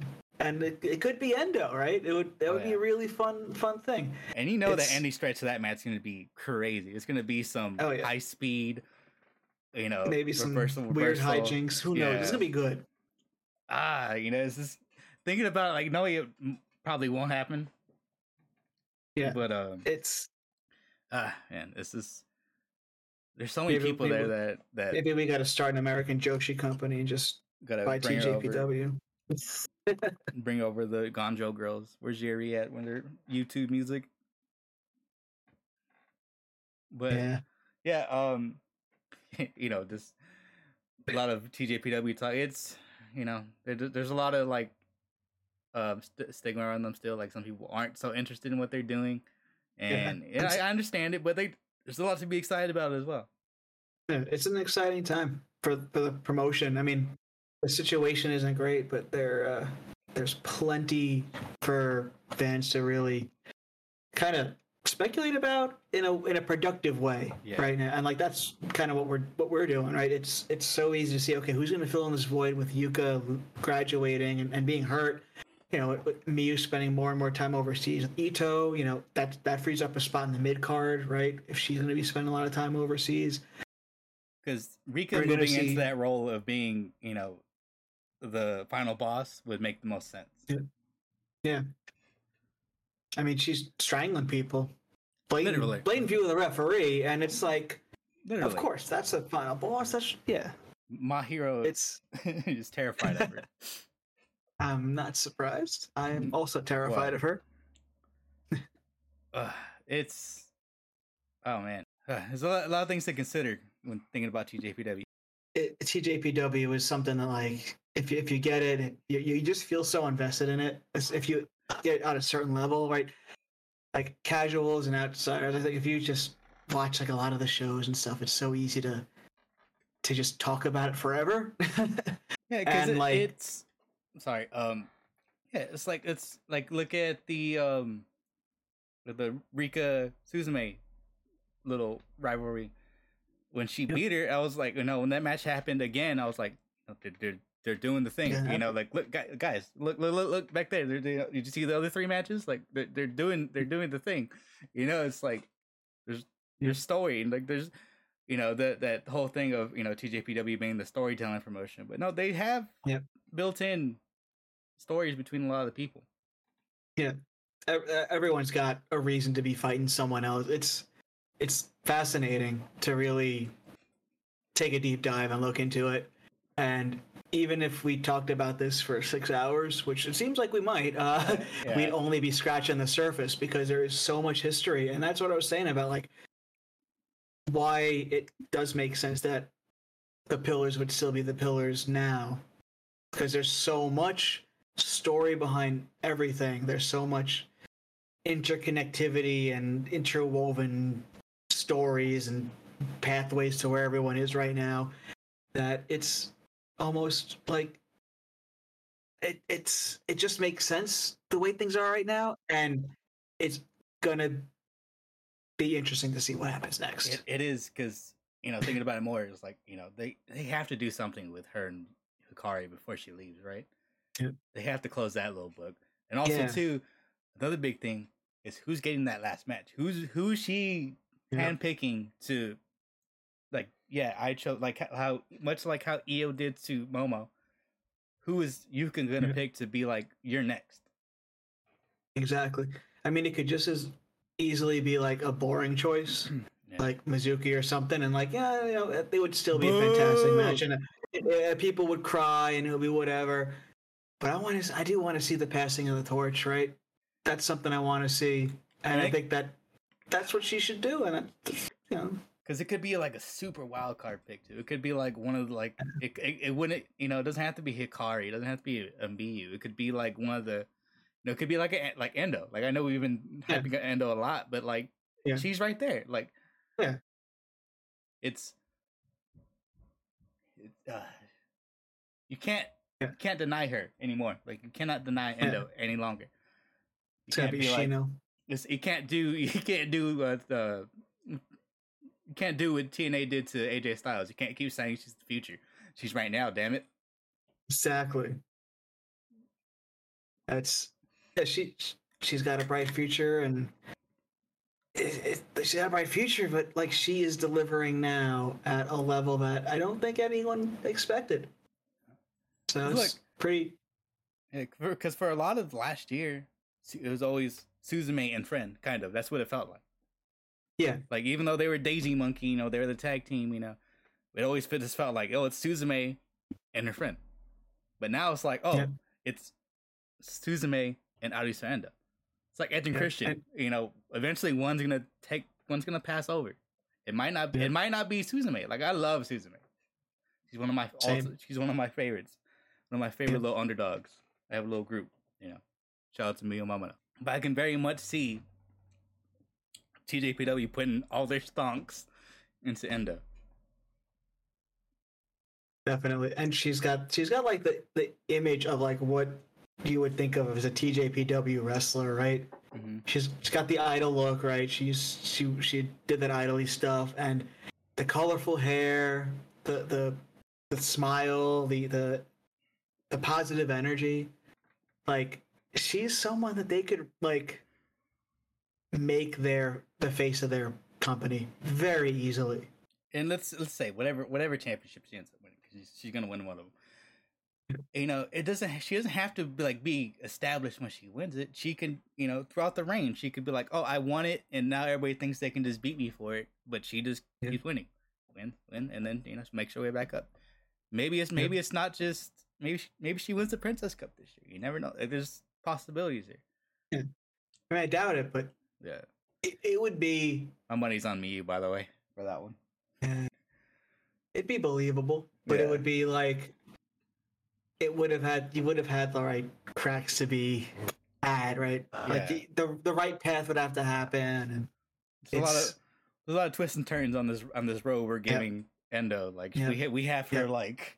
Next thing we know, she's gonna be like world president if we keep hyping her up this much. Like we're hyping her up pretty big. She's gonna be the CEO of Kitsune. See, exactly. Sorry, Eric. Like that's the thing about TJPW. It's not just Endo. Yeah, like it's not. Suzume, Shino, and like Toga looks like she could be like an ace in the future. Like she's really got. She has that look too. She has the slick back hair, the prison tats. She looks cool as well. Yeah, and then like the really young rookies, Runa and Haru, both like really brought it on the last Korakuen, and Masao's big children. Yeah, it's there's just so much to really be excited about, and I know people get frustrated that it moves at a snail's pace, but that's kind of what makes it fun, is that you get to watch them go from like these raw rookies up to being someone who can threaten Yuka Sakazaki. That it paid off, and even if she doesn't beat like Yuka for the belt or doesn't ever pin Yuka in a one-on-one match like on a big show, it would suck. Mostly be because of the injury and the accelerated graduation or whatever. But just the fact that happened, and that it felt like it could happen, when just 2 or 3 years ago it felt like like a easy pushover win for Yuka, right? And Yuka played it off like it's threatening her status in the company, and it made it even better. So seeing there's just it all moves so slowly, but in a way that it just feels so captivating, right? You cheer for these girls from the moment they debut, and every little improvement and win, and it all means something. And I feel like when you watch a company like I should talk Stardom right here. We watch a company like Stardom. Everyone feels like a star there. They're already a star, right? That's the name of the company. It's Stardom, right? They're stars, and like I feel like I missed a lot of my favorite wrestlers' careers, with Mirai and Amisore going over there. Like I feel like I didn't get a lot of that in between period that I find fascinating for wrestlers. Like they're still going through and they're still not perfect, but I feel like they're presented in a way. And I looked at someone had posted a spreadsheet where they've won like 1 million matches this year or whatever. The three of them, like they are 3 of the top 4 winningest wrestlers in Stardom over the year. And like it is crazy too. Like now that you bring that up, I'm sorry, but now that you bring that up, like Ami really was still like just the tall, big green girl. Like she was still that rookie, and then she just went over right away. She was the bodyguard. Yeah. The bodyguard, and she had a title match. Same with Mirai. And like I'm happy to see them do well. I'm really happy to see them do well. I'm happy to see like a company really appreciate their ability and their talent to the extent where, people argue whether or not they're over pushed, right? That's awesome. Like there are people who I've known had that in, like had that level of stardom in them, right? and to have people like, are they being overpushed? Like, it's kind of fascinating, right? But I feel like you just it's you miss out on part of the development, and that's like why I like Actress Girls so much, and like why I like watching like the smaller Joshi promotions, because you get to see like the raw debut and like, oh, there's something here. Like, I don't know if there's something here, and then you see them figure it out. And with Stardom, they, even if they haven't figured it out, they're almost presented like they figured it out, right? Yeah, look at like Aya Sakura. I know you probably not too familiar with her, but who that is. She's one of the rookies. But you know, she's still, you can tell she's still learning. But you know, she had a match. She was teaming with Shuri. Like, what the fuck? You know, just like it was like with Amasaki, right? I feel like she came in and like she's like a rookie, felt like a star, like, and everyone like was behind her, and it was like just a matter of time before she would main event. I feel like everyone who comes through Stardom feels like that, and especially when they main event in like their first like singles match with like the God's Eye girls, it's, or like, you know, have a big match in their first singles match, the first big singles match. It's, I don't know. You do miss that awkward teenage period, right? I understand figuring it out, what you're saying. Like I saw Ami Miura drop Michiko Miyagi, like trying to do him like yeah, like you see them working out the kinks, and then like, you know, a year later she's like main eventing against Shuri, and it's like, what happened? Where's this middle?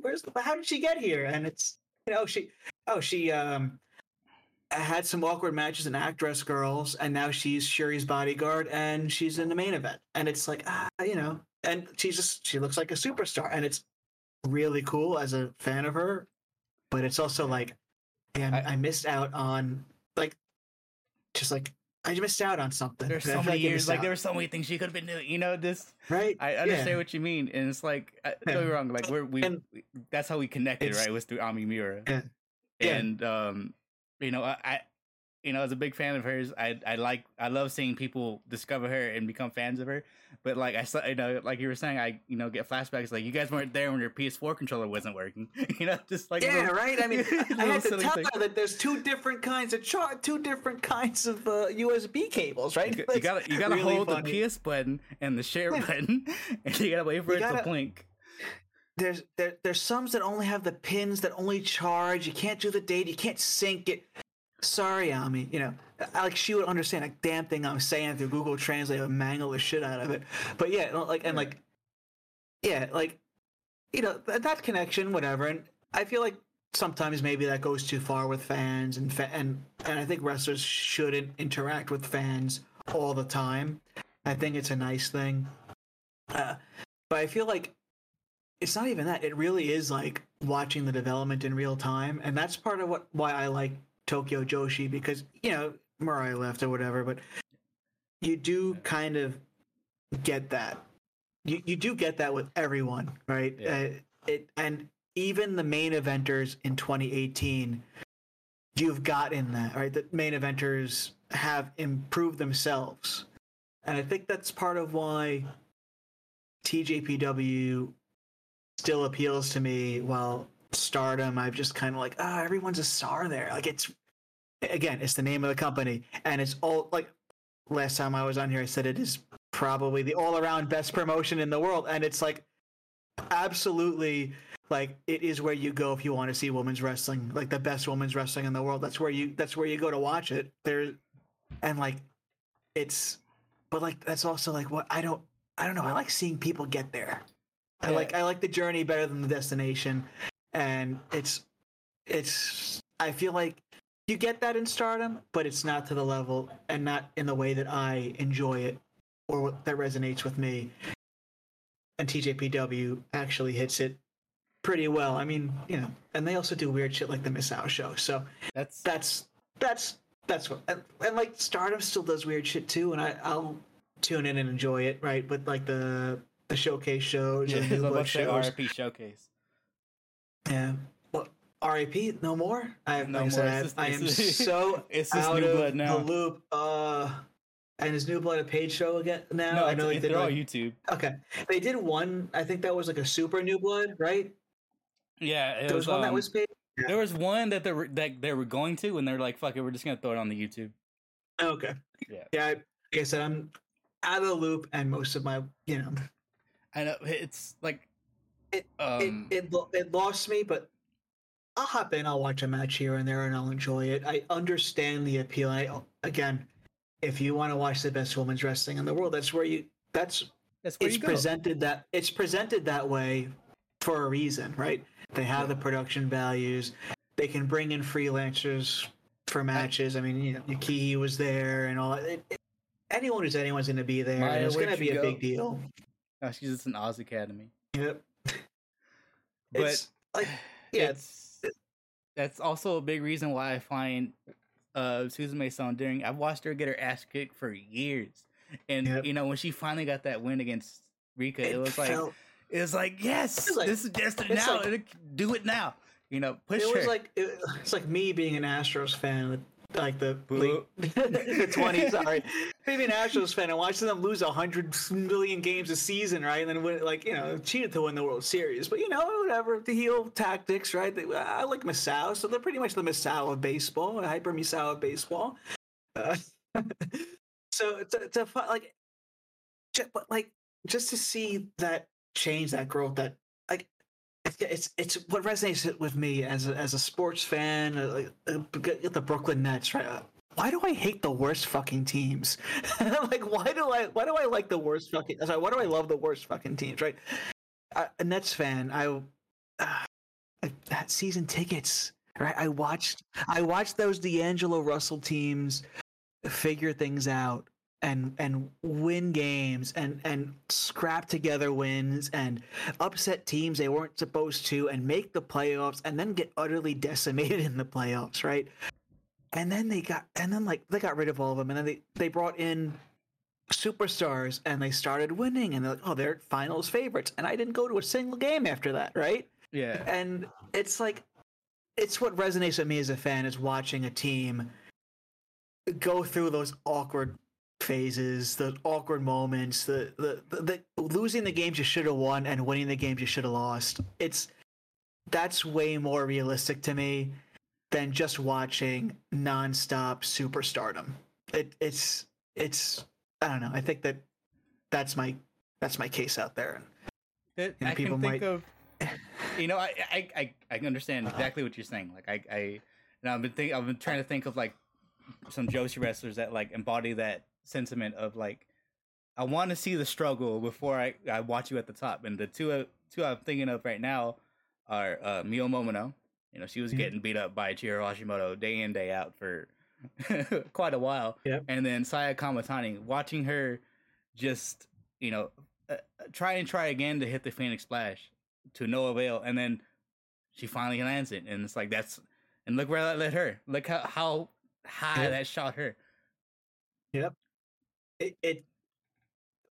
Those moments, they feel a lot bigger when you watch them start from like the dancing Saya Kamatani, right? They feel so much bigger, and like that's the start of my miss, is like those vibes I find in Actress now. Those same kind of like just chilling, faction warfare, just like something you could pick up and watch and enjoy and laugh along to, and it doesn't feel so serious. I think that's part of it too. It's like Stardom feels like such a big deal. It's just so serious, right?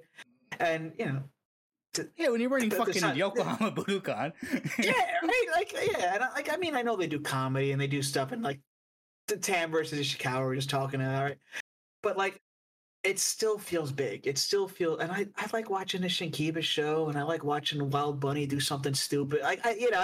Two Wild Bunnies. Who knows? It's like, think of the Mask Fiesta shows back in the day. Oh, yo. Yeah, like, you bring it back. I remember watching the fucking. I love. I remember watching the sword fight tournament. That shit was hilarious. Yeah. But I was just thinking, like, you brought up Shinkiba. It's like, look at Noah. They just ran, Nakajima versus Keno. Shinjuku.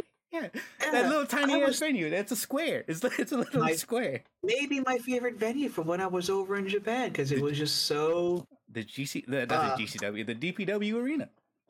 yeah. They're in Shinkiba I, too, s- didn't I they? s- yeah, they ran both.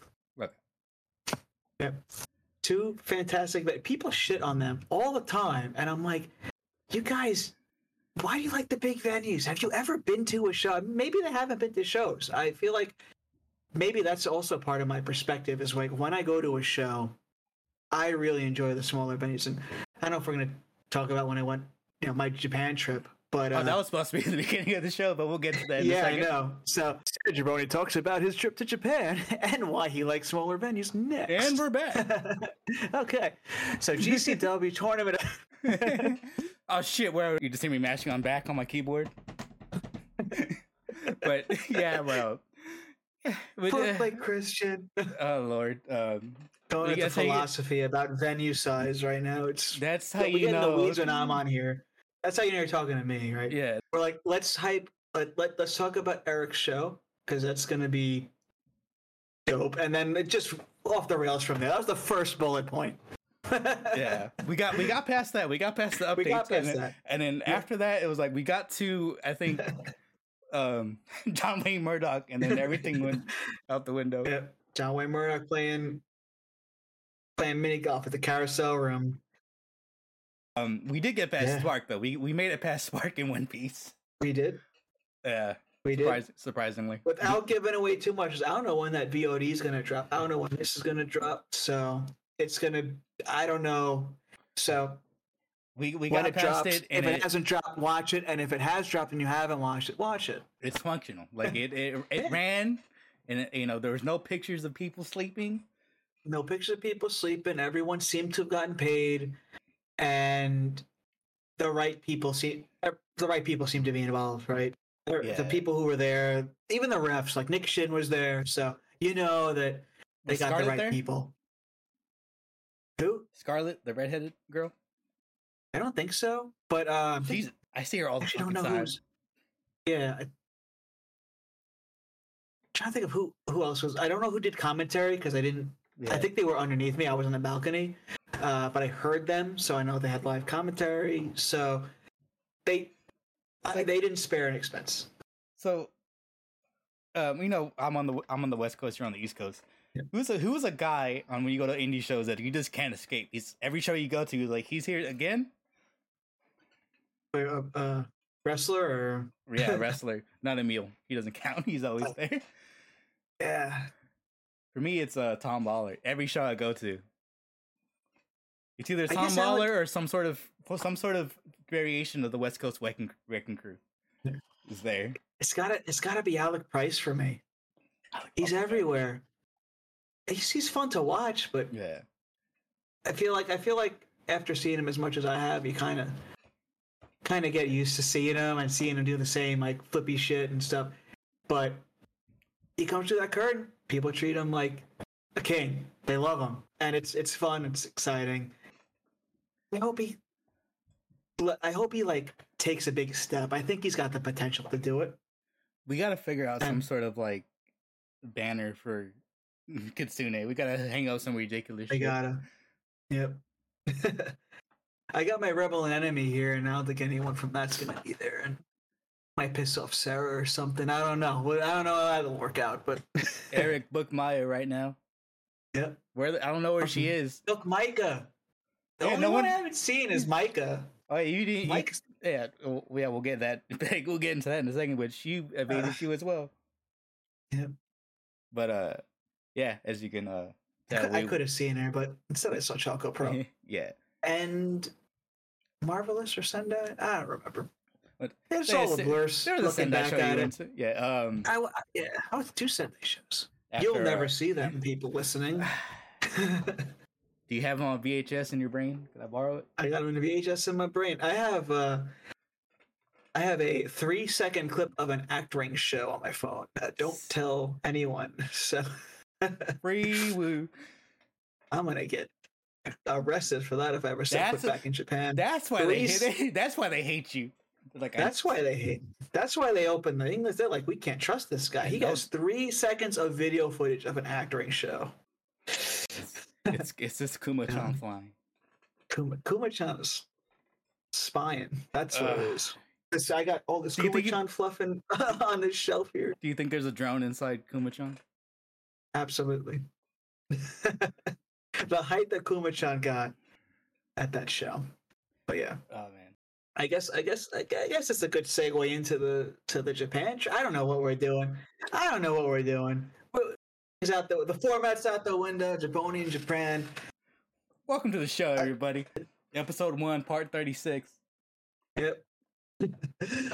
landed at I don't even know, landed like 5 a.m. Went through customs. It took like almost 2 hours to do that. Had no cell phone reception because my thing didn't activate until like 10 a.m. So I was just like so like out of it, and I had to meet up with Chris, who had my ticket to Act Ring, and I think that show was like 11 a.m. or something, or 1 p.m. It was an early show, and that's also gotta be jarring too, like because you're used to watching shows at night, and then you're like, oh, I gotta be up at I think that's what made me like not want to die. It was the time change, the lack. Like I slept on the plane, but sleep on a plane is never great. But it was enough. I sleep like shit anyway, and I'm all over the place when it comes to. I feel you. I feel like that's also part of what made me get through Japan. So yeah, it's like the Tokyo Marathon was happening at the time. Everything was. I was like, what is happening? I just want to kind of want to go to the hotel and like take a nap, but I was like, no, if I do that, I'll never wake up. And as soon as you sit down, your body's gonna boom. Exactly. So I just went to a hotel, dropped off my shit, and went right to Shinkiba and noticed my camera was broken. It was a disastrous first day, but a great first day because, you land. It's chaotic. It's confusing. I don't know any language. Someone wasn't happy that I didn't wear my gloves at the buffet. It was whatever, right? It was adjusting to being in Japan, adjusting to time zone, rapid fire, getting to a show like that same morning. Roads were closed because the Tokyo Marathon was happening. It was jarring, but once I got to the show and was like shit, I'm here. I am. There's the Actress Girls, ring, right? There's. Sakaguchi gave me my ticket, right? It was like things are happening, right? I'm here. Everything, all your worries, go, right? Everything went away. Something that, yeah. Like I didn't even give a shit that my camera was broken. My Canon, my expensive DSLR. Pull out the fucking Polaroid. Let's go. It didn't matter, right? But the thing is, Act Ring, they don't let you take pictures during the show. So it was I didn't know that, and I think it depends on what they're doing. If they're doing a news show, or if they're doing a specific kind of show, they don't let you. But if they're doing the mall shows or the shows out in the the parks or whatever, or the Comic-Con shows, you can. So whatever. The more I learn about the inner workings of Actress Girls, I just assume they have the big ass book from the Fairly Odd Parents that says "No rules." The show started out with Moyoko Todoroki reading the rules to everyone and doing a comedy routine, but it was to inform people don't take pictures, don't do this, don't do that, because those shows are very they're very produced. There's not a lot of room for improvisation. There is, but there isn't. And so the first show was very quiet, and I was like, maybe it's COVID, maybe it's whatever. But it was really cool to experience that, a very quiet Shinkiba with very theatrical lighting and a very theatrical presentation of wrestling with music interwoven, and just I don't know if it started out with Ayano and Asako's new unit, Taofa Shui. They're the Chinese unit. I think what I was able to get out of it was that Ayano Ayano is Rin Rin. It's like a Chinese girl, and she has a stuffed panda acquaintance, which is played by Asako, who comes alive during the opening part of their scene. And why am I picturing Jesse and Festus?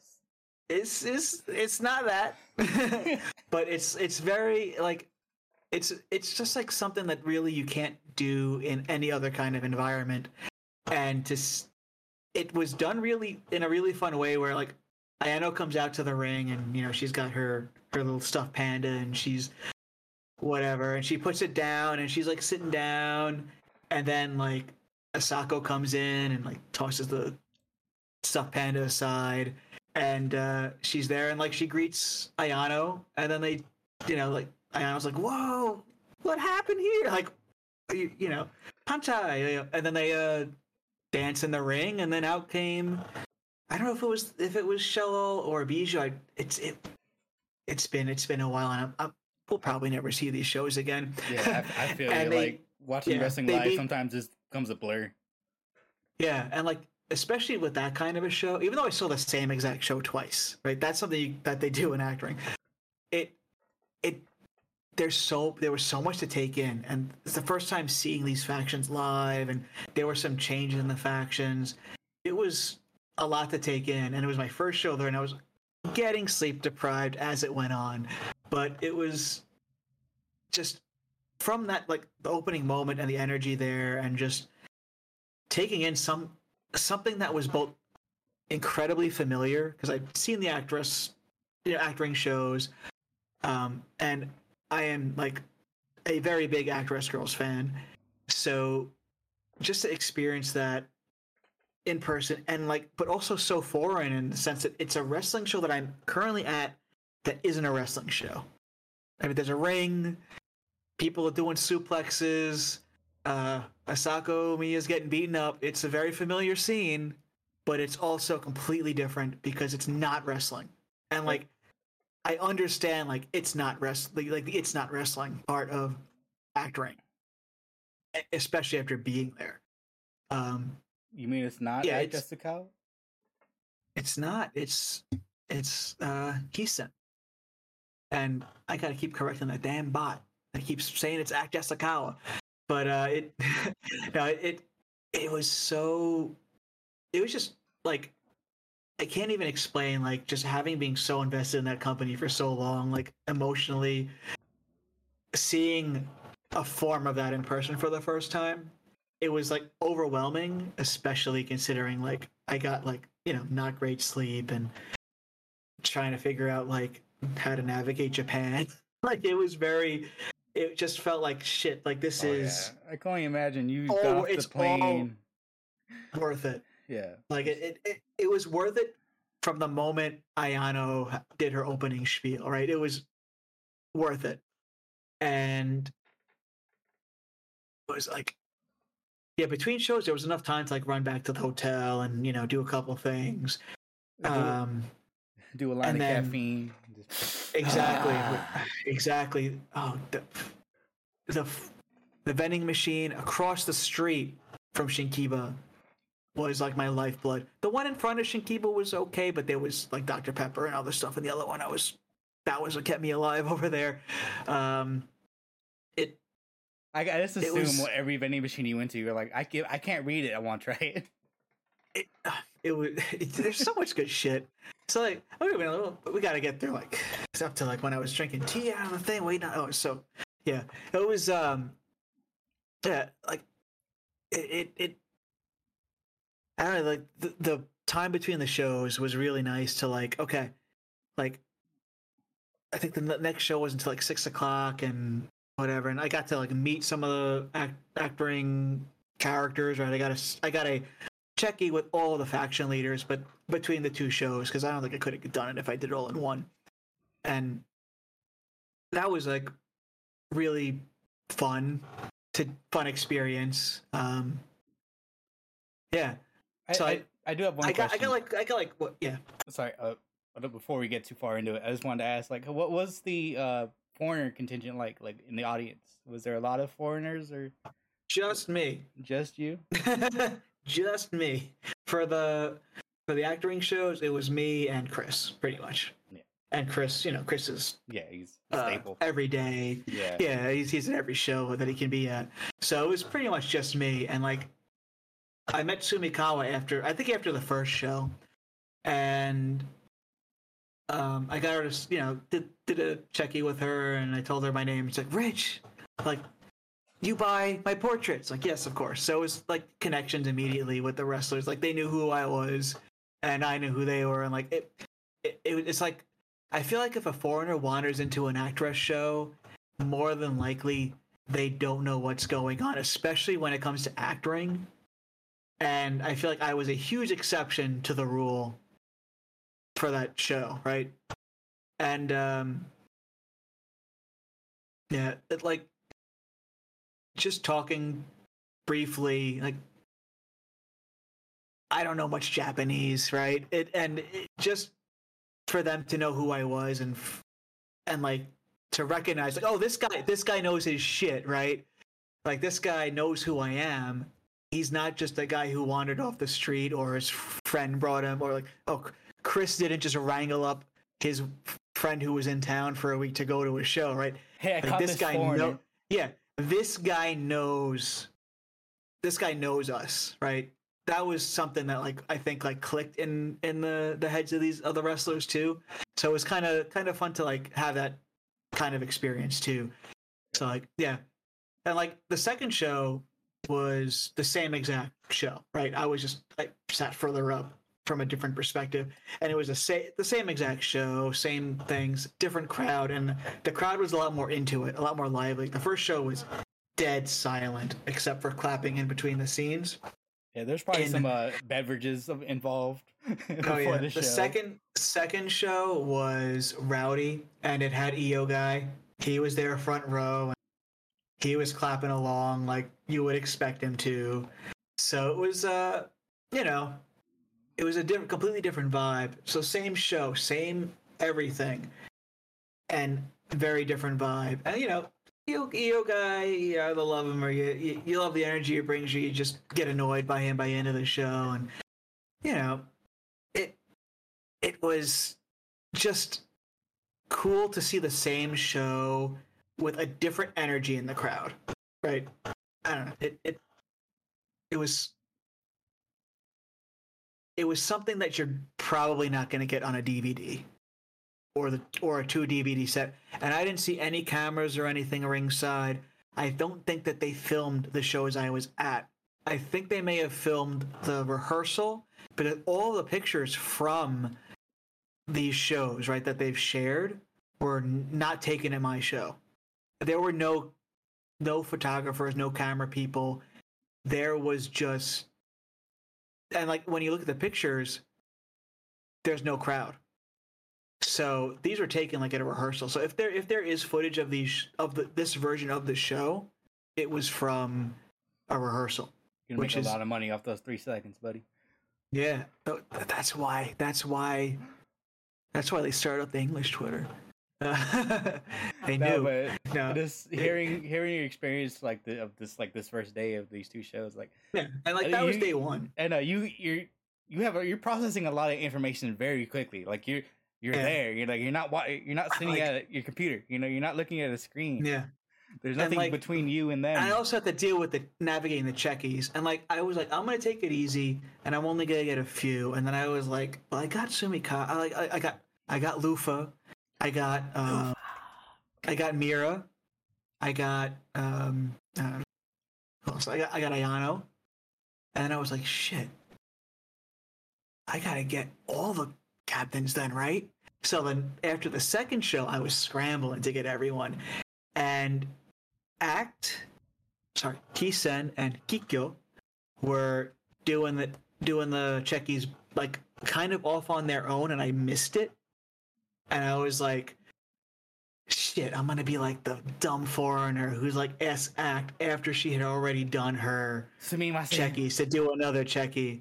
But like I could tell, like, she was like, oh shit, like fuck, like, and I was like, yeah, like very much like threw her for a loop, and I was also like completely sleep deprived at this point, and I was like, what do I do? Like, shit, I'm meeting Act at Chicago. This is cool. What's up? And like, kind of like, and she was just like, pose. Like, oh yeah. So we did like the act pose. It didn't make sense, but whatever. And it was fun, and it was just fun to like meet all of them. And I feel like of all of them, Mira or Kyoka was like the most surprised that like a foreigner came up to her.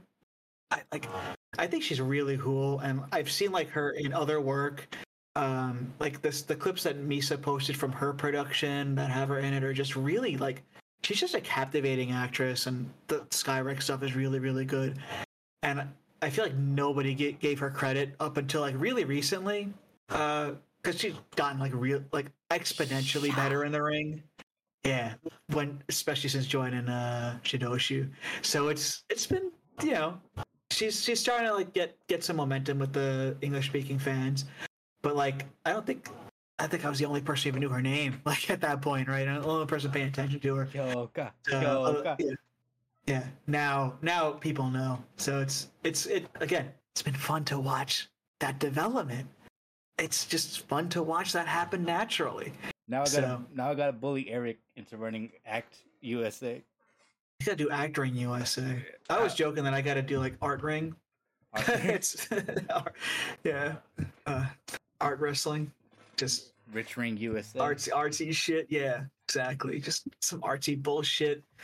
Combine my like experience in sad folk songwriter, sappy bullshit, and my love of wrestling, and throw them together. Magdalena Bay. Art Ring, exactly. Magdalena Bay. Michael would be a fantastic wrestler. like she's got the fucking image, right? She could do it. She could probably throw a drop kick. See her dance moves. But yeah, no, it's like so much that vibes with that. So like that first day was overwhelming, and like I was so tired by the end of it, but I stayed up the whole time. It was so worth it. So yeah, no, the first day was great, and like I feel like when I acted, I was like just confused and exhausted and all that. But she was so super nice. I feel like I was like, you met her. Yeah, like, I was starstruck, yeah. Exhausted, hungry, confused, overwhelmed, and it was just really cool. Just like she's someone I never thought I'd ever meet in my life.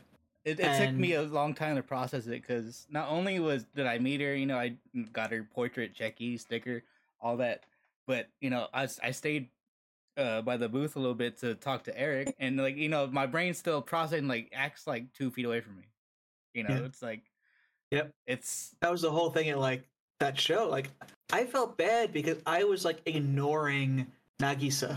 Like I felt like I was like ignoring her, but she was like trying to like wave me over to buy like a portrait. And I'm a New Yorker. I tune salespeople out. Like he's a CD, a hot mixtape, and I'm like, I'm not a tourist. I'm walking right past you, bro. Like it's fuck off. It's yeah, fuck off. Get out of here. I'm not gonna buy a blank CDR, right?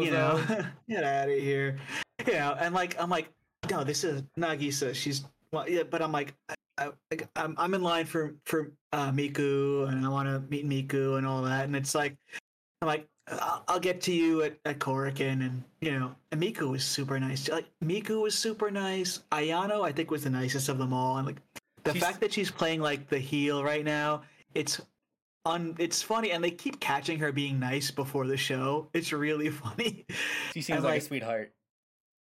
Yeah, she really is. And like I was wearing my Ayano shirt, and she like freaked out about it. She's like, "Ayano-chan!" Like because she was still playing Rin, right, from the actress or acting. So it was like really really fun to like have that conversation. Like it's almost like we're talking about how cool and how like cute Ayano is to Ayano, but not to Ayano. It was fun. And then the same thing happened with me, but like did you please tell me you threw out the plus?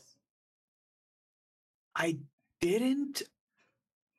that was a very complex situation because she was the Star Magical Snow White, but she did sign her check in everything as me, and I feel like she did that because I was a foreigner, right? And I'm there to see me, not Snow White. You're not supposed to know what's going on. I'm not. Yeah, exactly. But So like, then we'll get into the Korakuen situation and that shit with that. But I didn't get to like meet her as me officially. They're gonna know when I get there because as soon as I get past the door, I'm gonna scream Kaname. Yeah, she was super sweet too. She's so cool. I wish I got a Well, I have an Alice portrait of her, but I got it like proxied over rather than actually meeting her at the show. But also think that if I tried to meet a lot of the non-captain, like the non-heads of the teams, I would have never been able to. Yeah, it would have never happened. Yeah. So I figured I check it with every faction leader, and also my number one most needed thing was a Koki as Clam portrait because I have a portrait for everyone in Shello except for her. So that had to happen. I need important information. Did you see who signs for the parrot? Oh, I didn't. Shit. Fuck. Fuck. That should have been number one priority. Damn. Well, I was slacking is like go back English as a disruptive English guy who is breaking kayfabe and pushing the boundaries of what they want fans to know. No, it was man. Yeah. So yeah, that was the first day, and it was awesome. I need a loofah portrait to put on my fireplace. I couldn't believe I was there, and like I still can't believe I was there. Like it was amazing. I do gotta ask though, after that first day, like when you went to bed and you woke up, how did it feel? Like when did it finally hit you? Like you're waking up in Japan. That second day, a week later, when I didn't have to be somewhere. I feel like that was where it really. At one point, you're like, "Oh, this is like clean New York." Yeah, like it felt like I was like on Third Avenue, right? It felt like I was in like everything looks like Times Square. Yeah, but like like I woke up the first day there, and I went to Tokyo Station to get my Shinkansen tickets all figured out for the next week because I got my train pass, and then it wasn't active until the week later when I was going to Osaka, Hiroshima, and Sendai, and I wasn't even sure if I was going to go to Hiroshima or Sendai, right? I was like still on the fence about both of those, and so I walked around the train station. I was like, it feels like Penn Station, right? There's an Italy there and all that, and I get outside. And there, I walk to the Imperial Gardens. Like, oh, this is really cool. I'm doing some touristy stuff. But I slept really good. And I felt really good. And that was when I went to a camera store because my camera had broken. So I had to buy. I was looking for the right screwdrivers and stuff and all that stuff. So there's a million camera stores in Tokyo. I went there. I fixed my camera, and I was like, all right, we're ready to go. And saddled up and went to TJPW at Shinjuku Face. And that was a show where I will say, just try to buy your tickets however you can. Don't try to DM the wrestlers for the tickets. I think for TJPWs, just for TJPW, I think that like they are busy and I don't think they get the kickback that they used to. I DM'd Camille for a ticket and I never got a response. And I think like she was busy at the time, and I just ended up buying through a ticket broker a couple of days before I left, and I got a front row ticket and it was fine. No problems there. They shipped my tickets to, I think it's Buy Sumo Tickets. So I went through them to get my tickets for Noah, as well as my sumo tickets for Osaka and also TJPW. And they handled everything. They shipped it right to the hotel. It was waiting for me when I checked in. So it's not a commercial for them, but it's a great service. And if you don't have someone in Japan who can help you pick up tickets, and if they don't sell tickets directly to overseas fans, they will buy a ticket for a show that's not listed on their website if you just email them. No problem. So just a heads up to you and to anyone listening. It's a great service. Write that down. Write that down. Yeah, I believe it's just Google buy sumo tickets. I'm doing that right now. Yeah, buysumotickets.com. They'll hook you up. They'll charge you a little bit, but it's not much. And they will send it wherever you need it to be, whether it's a hotel or what. Yeah, exactly. And they deserve it. They do the legwork. So yeah, that's a lot of legwork. Yeah, especially when they're ordering from multiple different ticket brokers and stuff. So I felt bad for not going directly to a talent for that show, but then recently I think it was Misao tweeted out like they don't get the kickback they used to from that, so it's better to book from the promotion rather than from the wrestler.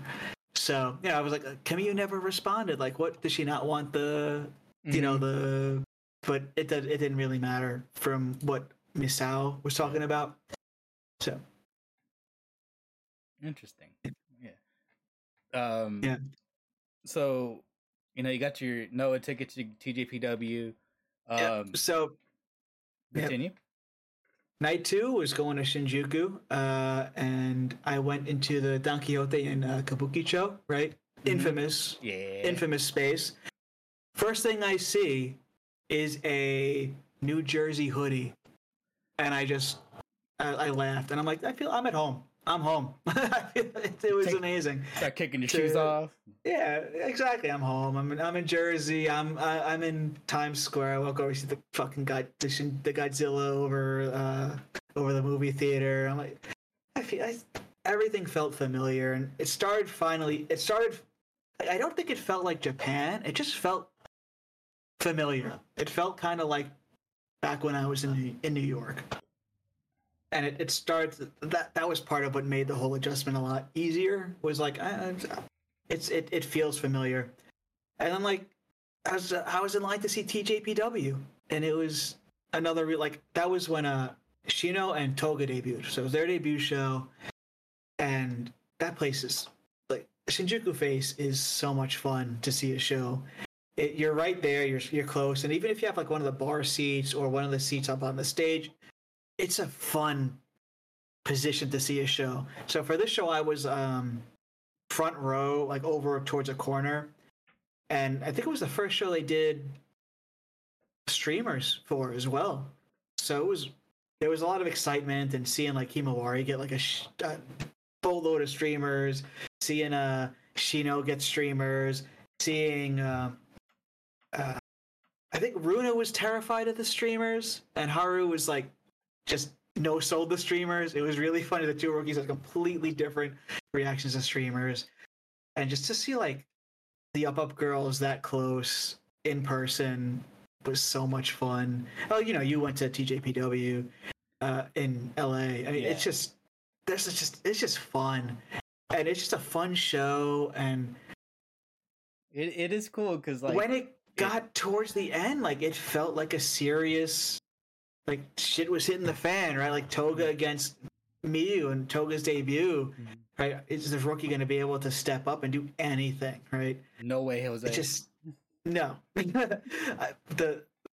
I have one picture from the match that like I really like, and it's just Miyu standing over Toga's just collapsed body. But that's the like a perfect example of the match, right? It's and then like I saw Endo get her streamers, and like she's just covered in streamers.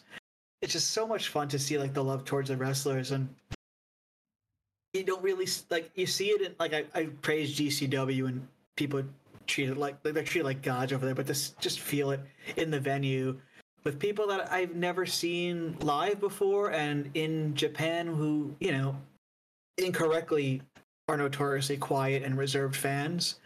It's just so much like Mocha covered in streamers and stuff. It was just so much fun to finally see that in person and to feel that environment, because I'm sure it was completely different than the LA show.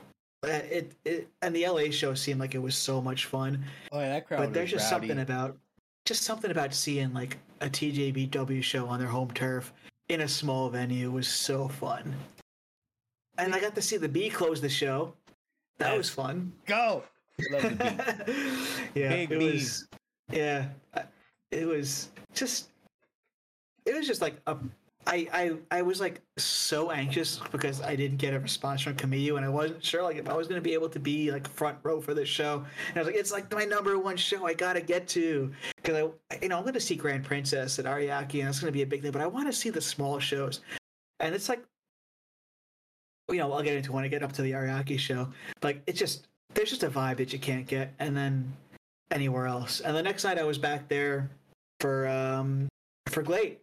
And that was a lot of fun. Just it was a tournament and seeing was it Suzuki? Your Suzuki against oh god, the cool cyber girl who left the Actress Girls. Missing my brain right now. Maya Fukuda, yeah, she fucking rules. Just seeing those two, awesome. Yeah, it's just, and Lufa needs to watch out. I know UWF rules are like some people like them, some people don't. I just like things that are unique and different, and a whole night of that was fun.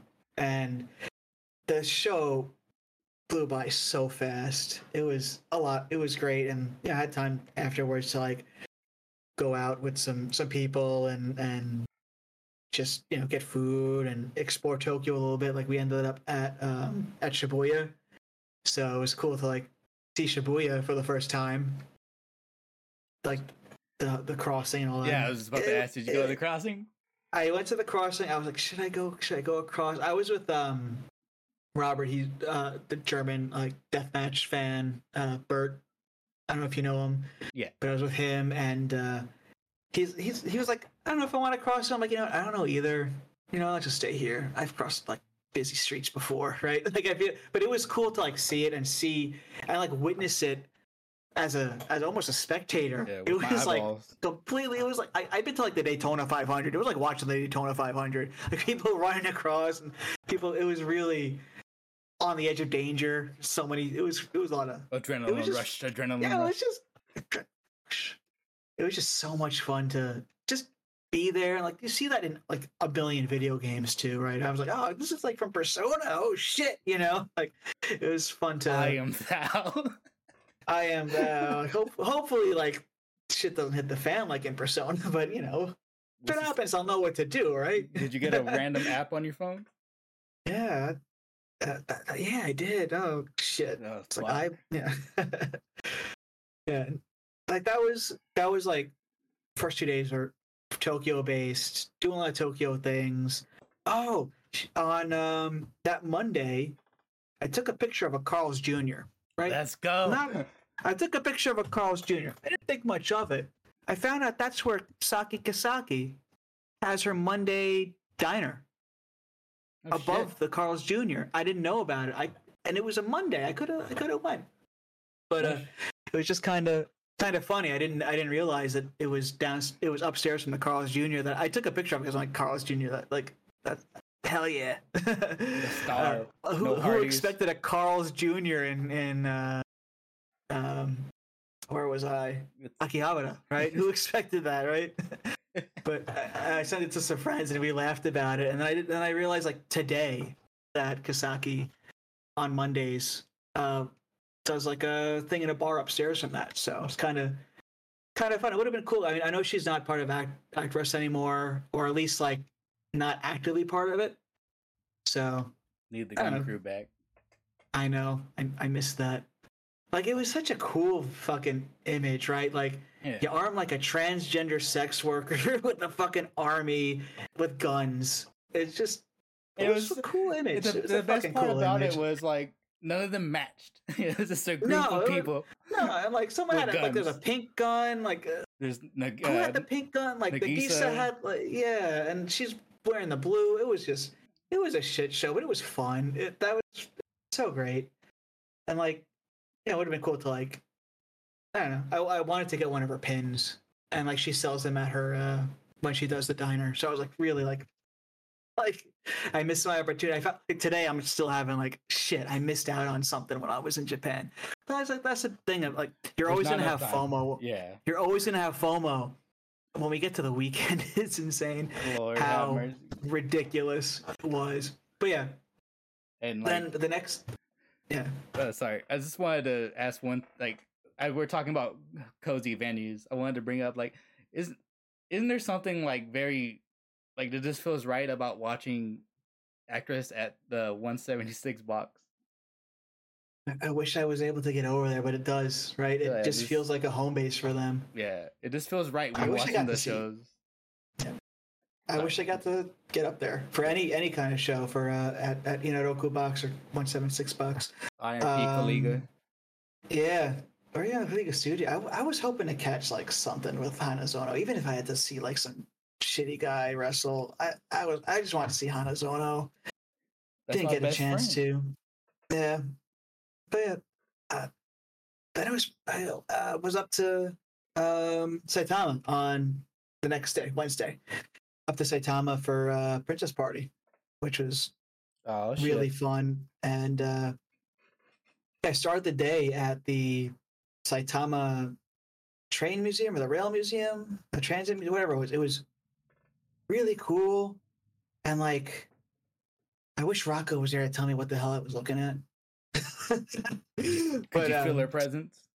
I could feel their presence. I was looking at all kinds of trains. It was really cool. There's steam engines. They had this turntable. They moved the steam engine around. It had the loud horn. It was really cool. Has she ever All given different like? kinds of Shinkansen. Has she ever talked about why she loves trains, or is it just like Yeah, funny train girl? I think I think she just always liked trains as and grew up liking trains. And I think she did the simulator. I'm not sure she did the simulator at this museum or the other museum in Kobe. Shit! You should have bought the N64 game. Yeah, and they have like the I think the PlayStation ones that like are the full controller that you play. Yeah. It's you should have bought that shit home and just sat down and started playing it. Yeah. So like it was really fun, and like that night the Princess Party idol group was Renketsu, which is a train-based idol group. So it all kind of like worked out really well, and like I guess that was again. It felt like home. Like it felt like the first day I was overwhelmed by the strange and the difference. But by the time I got to Saitama, I was sitting down at the park in Warabi, across the train tracks from the Ice Ribbon Dojo, and I was watching the sunset, and it felt like I was waiting for a show in Brooklyn, at a park in Brooklyn that I would always go to whenever I was going to a show in Greenpoint. And it just felt like shit. Like, close my eyes and I'm at home, right? Mm-hmm. It felt so familiar in such a strange place. It was such a weird feeling. And I was like, it's time to walk over to Ice Ribbon. I walk over the bridge, go to Ice Ribbon, and I get in line, and I'm like, there's like, so I'm like waiting to get in line because I'm like, I don't know what's going on, and I'm waiting, and a woman shows up and she gets in line, and I'm like, should I get in line? I get in line now. So I get in line, and the next thing I know, like a bunch of people swarm the woman, and I was like, wait, that's Saudi Ano. And it was like, okay. So it was Ano, the champion at the time. She gets like, they take pictures of her. She's like, I bought a ticket. I guess she's there to see Totoro and go into the championship match. And I was like, oh, that was fun. And I guess they brought her inside afterwards. There's no way she's standing outside with people like me, right? With the commoners. Yeah, with the commoners like me. So I get situated in the venue, and and someone comes up to me and it's like, Yappy? And I was like, huh? I was like, Yappy? I was like, I don't know. Like, Yappy. And then like gives me a map of Korakuen Hall, and it's like, oh, ticket from Korakuen for Yappy, like, because I bought my ticket through Yappy. So picked out my ticket, gave me my ticket, and really like a funny moment. And then I'm like, oh, that was probably like the most ridiculous thing that'll happen to me tonight, right? Was be like me thinking that someone's asking me if I'm yappy. It's really. And then next thing I know, Saudi I know sits down next to me, and for the whole show, like sit next to the world champ, and that was like a really like fun but terrifying experience, right? Because I know, you've seen, I know, she has a presence to her, right?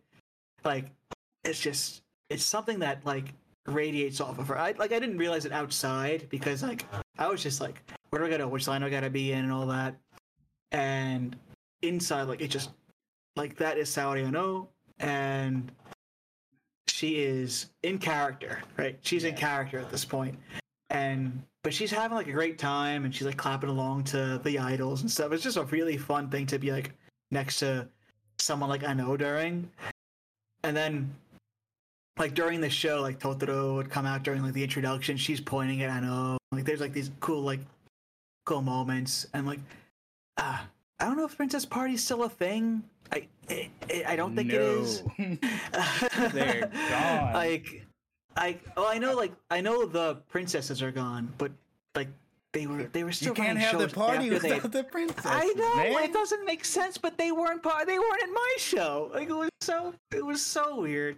But Ice Ribbon's so frustrating and so weird at times, and it's so uncoordinated, and a lot of it like they just keep shooting themselves in the foot. Yeah. But it was so much fun. It was so much fun. Asahi sang with them. It was great. Okay, what was the question? Sadiano, much like Act, has this presence about it. But for you, I know you. When did it click in your mind that you're sitting next to the first ever Act vs. Girls champion? It was like you're like this. You're like when did it click? We're like this is Sadiano. Like she's like right here. Probably when I made this shit post on Twitter. When I was like, I know, it's like I'm sitting next to like Saudi, I know, or whatever. I forgot what it was, but when I tweeted like I'm sitting next to Saudi, I know right now, it was like the only way I could process it was like throw it out into the world, because I'm like, shit, like she might think I'm just some random ass foreigner, and I hope that she does like think that I don't know. I'm like dying inside, like going, this is the first actress champion, the current Ice Ribbon champion. Like this is like a god to me, right? Like and like she probably sat next to me either because nobody else wanted to sit next to a foreigner, or because she's like, well, he'll probably leave me alone. He might not know who I am, right? And I'm like inside trying not to like just geek out and freak out. And like, yeah, like what am I gonna do? I say hello? Like I don't know much Japanese, and most of the Japanese I learned during later on in the week from another wrestler. So I don't even. It was really like a cool moment though. I felt like it was cool that she sat next to me, and just to have that experience. I don't think I would have. You know, it's just a unique experience that you wouldn't have at Madison Square Garden or Corrigan Hall or whatever. Like it's just something that happened at Ice Ribbon Dojo with like 25 people. It was cool. And like meeting Yappy and Kaho and Totoro and Yuri and pretty much everyone after the show. It was just really cool. And Yappy's the best. I don't know if like people listening absolutely know. If anyone listened this far, they know that Yappy is cool as fuck. Hell and Yappy will hook you up with anything you fucking need from Ice Ribbon. Just like message her, tell her what you need. Like it's the opposite of Camille. Nah.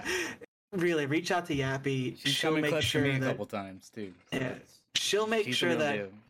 Yeah, like she absolutely will go above and beyond to make sure, and like even at the show, she like made sure that that you know I got my ticket sorted for Korakuen, and that you know I got to understand the Checky and the portrait policy and all this. So she made sure she like held my hand pretty much through it, and I felt bad for bothering her, but like also you know she will do everything she can to make sure that you have a good time at the shows. Yeah. So it just really, Yappy is an absolute gem, and like, yeah, she deserves the world. Definitely, like, she's someone that deserves a lot more than she gets back because she puts so much work into yep, not just wrestling, but an ice ribbon. You know, yep. we've And she's gone over got this plenty of times yeah, about this promotion. she's got a title match coming up, so I'm like, Take it. I know it's not gonna happen. Do but it. I'm praying. I'm hoping. She is Ice Ribbon's bridge to the world. We gotta send her the spirit bomb. Yep. But the next day I went to Disney World. Sick. Oh, you know what I was hoping for though? Like for you, between you and Anna, I was kind of hoping for like one of those jank GTA selfies. I should have it would have been funny. You probably would have done it too. Yeah, like, but she's a character too. That's the hard part. Yeah, I didn't want to be that guy, the dumb foreigner, and I know that like they don't do selfies with cell phone cameras there. I know that they, everything's like 10, 1,000 yen or whatever. I didn't want to be that guy. I just wanted to like fit in, enjoy the show, and not be a disruption. That was my whole goal for almost every show I went to for the whole trip. You're trying to do that with your heart in your throat the whole show. Exactly. But like, yeah, doing that when Saudi I know is sitting next to you, it's very hard to like just control, like just to like, But my whole thing is, even like when I'm at GCW, I don't want to bother the talent. I see like, I saw the first person I saw when I got to the showboat last weekend was Rina Yamashita. Mm-hmm. I got out of the fucking parking lot elevator and she's there waiting to get in to the convention hall that they're running the shows at. It's just really like it's cool, but I don't want to bother them.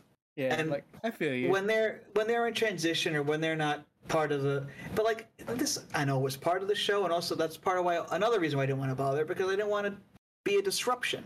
I didn't want to be the reason why something got fucked up. I've done that at concerts. My bad, Japanese breakfast guitarist.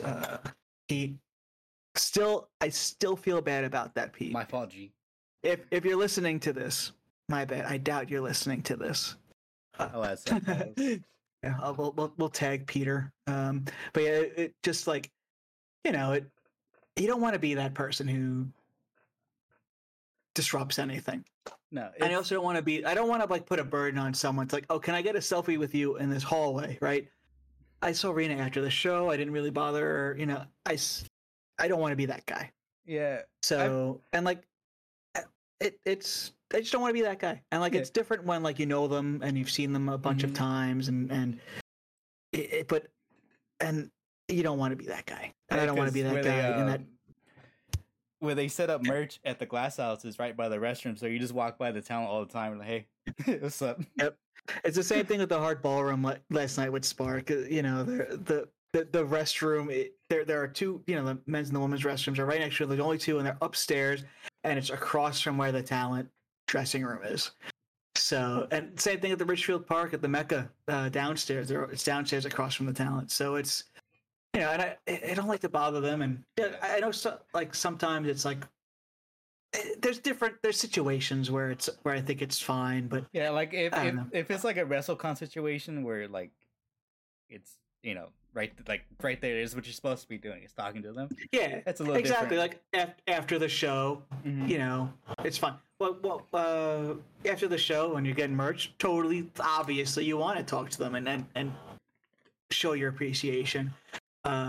It's it's just it's different situationally.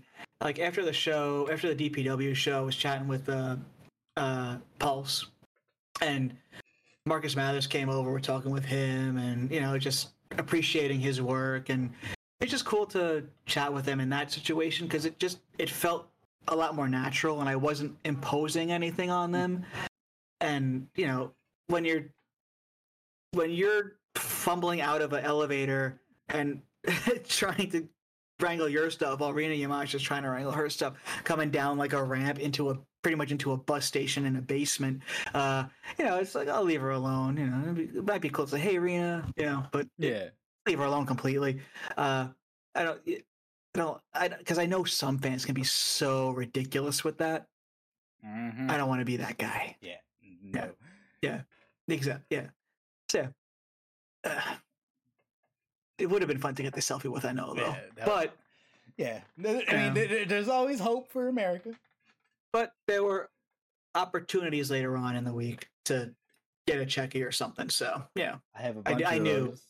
I knew that I was going to see her a lot while I was over there. I didn't expect to see her at that show, so it was a nice extra little treat. She's so. And it was a more like natural moment where, like, we were both clapping along and like vibing with the show together. You know, it was just hey. It didn't feel like I was imposing anything on her, and like even though I felt like I was dying a little bit inside, it was just really, it was a cool moment and a cool thing to just say that happened, that had happened to me. So Sadiano, man. Yeah. Then I went to Disney World to celebrate. Did you meet Donald? No, I didn't. It was Disney World Japan's really unique. I went to the Disney Sea. There was a big ass boat, so I was all in on that. Need I was we say more about the boat, right? Boats and whatnot. So it was Teddy Roosevelt Lounge in the boat as a Long Islander. What else could you need? So it was really, really cool to see that. And they had like a New York section. And anyone listening, there's some cool tips about Japan in this segment that we're in right now, right? Tickets, all that. If you're gonna go to Japan, maybe you like Disney, maybe you're a Disney freak. Expect to wait in lines. Lines are everything at Tokyo Disney Sea. I don't know if there's a fast pass even. I don't know, but from the concession stands to the rides to even like getting into cool like areas of the park, there's a ton of lines, and expect that it's completely unlike Orlando or LA. I don't know, I haven't been to LA, but I think it's similar where it's similar to Orlando. So just bank on waiting in line for a long time, and fast pass is not a thing, and I don't think fast pass is a thing even in there. So, but I'm not going to go into too much Disney stuff, but it was a lot of fun, really cool, uniquely themed, and definitely, if you like Disney or if you like theme parks, it's worth checking out for an afternoon. That's what I did before heading over to Korakuen for Noah in the middle of the World Baseball Classic that was happening at the Tokyo Dome. That was the coolest atmosphere I've ever felt in my life. Was being out to the Tokyo Dome as the Japanese team was getting ready to play inside, and then going over to Noah. It was really cool, and it was Harada's last match. Really special show overall, and like seeing like Super Crazy and Anthony Green, and it was just a really fun first Noah show and first show in Korakuen Hall. And Noah has been kind of the only men's promotion I've been watching from Japan lately. I don't know why. Maybe because it's easy for Wrestle Universe. But it was just fun to be there and to see that. And, I'm not as into New Japan or whatever, so. Yeah. And then Ninja Mac. Yeah, Ninja Mac. It was just really just fun to just be at a show with like kind of like a minimal investment, but something I was still interested in, because I felt like I was so invested in everything else I was seeing. It was cool. And then the next day, I was wandering the area by me, and that was the day I really felt like I was in Tokyo. That was when I went to Ryogoku, and wanted to go to the Sumo Museum, but it was closed for a graduation. They were doing a graduation ceremony in there. I went to Denny's. I went to a park. Yeah, I had to go to Denny's. I'm on vacation. You got to go to Denny's. It's like the rule, I think. You need the shitty coffee. Yeah. That's what it is. Do not talk. It was so different there. It was so, like the Japanese coffee is another world, and even Denny's coffee was very good. But I wandered around the area. The area I was in was very historical, and there was like this gardens and stuff. It was really, really fun to just wander around. I went to a record store in the basement because that's what I do every time I'm there.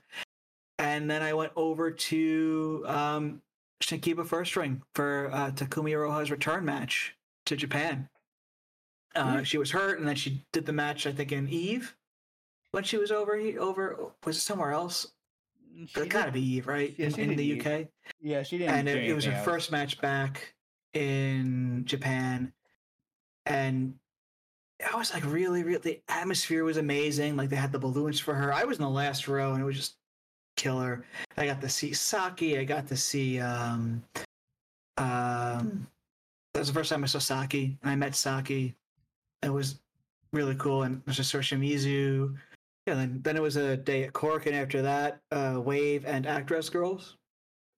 So Wave blew my mind. Just that was the Takase Hirota match that went 2 hours, which is longer than this. Which is not longer than this podcast. Sorry. Get it right. Yep. Sorry. It was. It's they gotta have a match on our podcast, and so you can outlast each other. Exactly. Who can go a 4-hour Broadway? Let's go. That was like just a fun show, fun match. It's like it's cut up to a half-hour version on YouTube.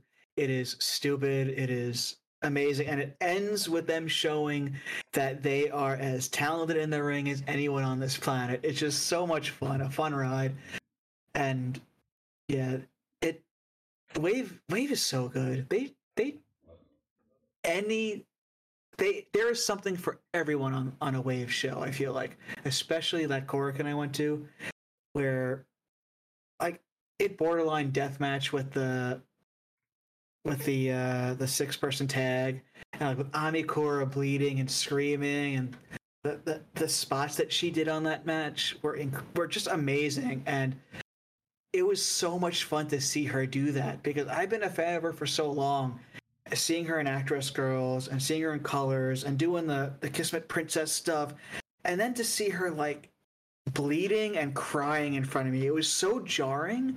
But then to see her like step up, climb up the ladder, dive off the top, get the top rope onto like a table and stuff, doing all this crazy stuff that I never thought I'd see her do, and her to do it just feet away from me was so awesome. And after the show, the line for her merch was longer than anyone else. I was the last person in her line, and it was like really cool to see that. And then Gami after the show was like yelling at her, like, "You gotta wrap it up, Amakura!" Like pretty much like wrap it up, like kind of fun, like as kind of like joking, like with like a pride to her, like you nailed it. You have the longest line. You've like, I'm proud of you. Yeah, like I'm so proud that you pulled this off, and like I'm so proud that like this happened for you, right? It was just a really cool moment. Just that me, Amikura, and Gami were like the last people in Korakuen Hall before they were going to turn it over to Actress Girls. So it was really, really fun moment. And then Actress Girls was that Korakuen was so much fun. Like meeting all the talent before, meeting Saihara and talking to her, meeting Natsuki, Yufa, Kanamiku. It was just, my mind was blown like from the second I walked through those doors, and seeing like the new girls who were gonna debut at the next Cork, and they were all working like Birch and other stuff. It was just really cool to be immersed back into that after, because they are such a island unto themselves. And it's, I saw Saki on 3 shows. I saw like, but to get back into that mindset of Actress Girls and back into that very exclusive island was a lot of fun. And to see all them and to just see that show, because to see Love Riddle for the first time, I was dancing in my seat. Whatever. Sorry, Chris. I'm bumped into him a few times doing the little arm moves, but it was, I don't know. It's hard to explain. And then when I met Kanamiku and got the portrait signed by her, she was like, "Hajimemashite," and I was like, "I think I know what that means." nice to meet you. Ah, nice to meet you. Hajime mashite. It was a very like fun moment. She's very soft spoken, like you would expect. It's not like an actor or anything, and she's just very nice and very kind. And she took her time with me to like make sure she got my name right and everyone does that, but like there was just like an extra layer of that with her, where she's very focused on getting everything right, and also making sure that you're happy that you got a portrait from her rather than someone else, some other wrestler, some other bozo. Yeah, some nerd like Sumikawa or something. No, what has she ever done? Yeah, right. She's only been a Stardom Tag Champion and whatever. And a dork. Yeah, but we were talking about earlier. Like Kanamika is really like the MVP. She does it all. She does it all. That's part of like why it was so like I want to like spotlight her, because it's not like an act. She really is like a very kind person, a very kind-hearted person who really wants to, so I guess, spread Actress Girls and spread the promotion, and also like give everything, give every little like everything she's got to it. And like you see it in her matches, and you see it in like the pre-show stuff. And if you ever speak to her after the show, it's so obvious that she is like all in on Actress Girls and all in on what she's doing, and it's really cool to see. Really, really cool to see. It is. And I can only imagine, like, as soon as you said, like, we were going to Actress when it was doing the changeover, I was like, Roberto was immediately playing in my head. Yep. Immediately. Seeing that in person after watching that a million times on nets, like watching the Love Riddle dance on nets. I never skip it. Never. I never skip it. Yeah, I don't care. I'll never skip it. My favorite part of the show is the opening shot of Shinkiba first ring every time. Yeah. I'm like, we're here. Yeah. Just back home. It's so much a part of that company's identity, and to finally see it in person, and even I danced along. Yeah. Like we all did.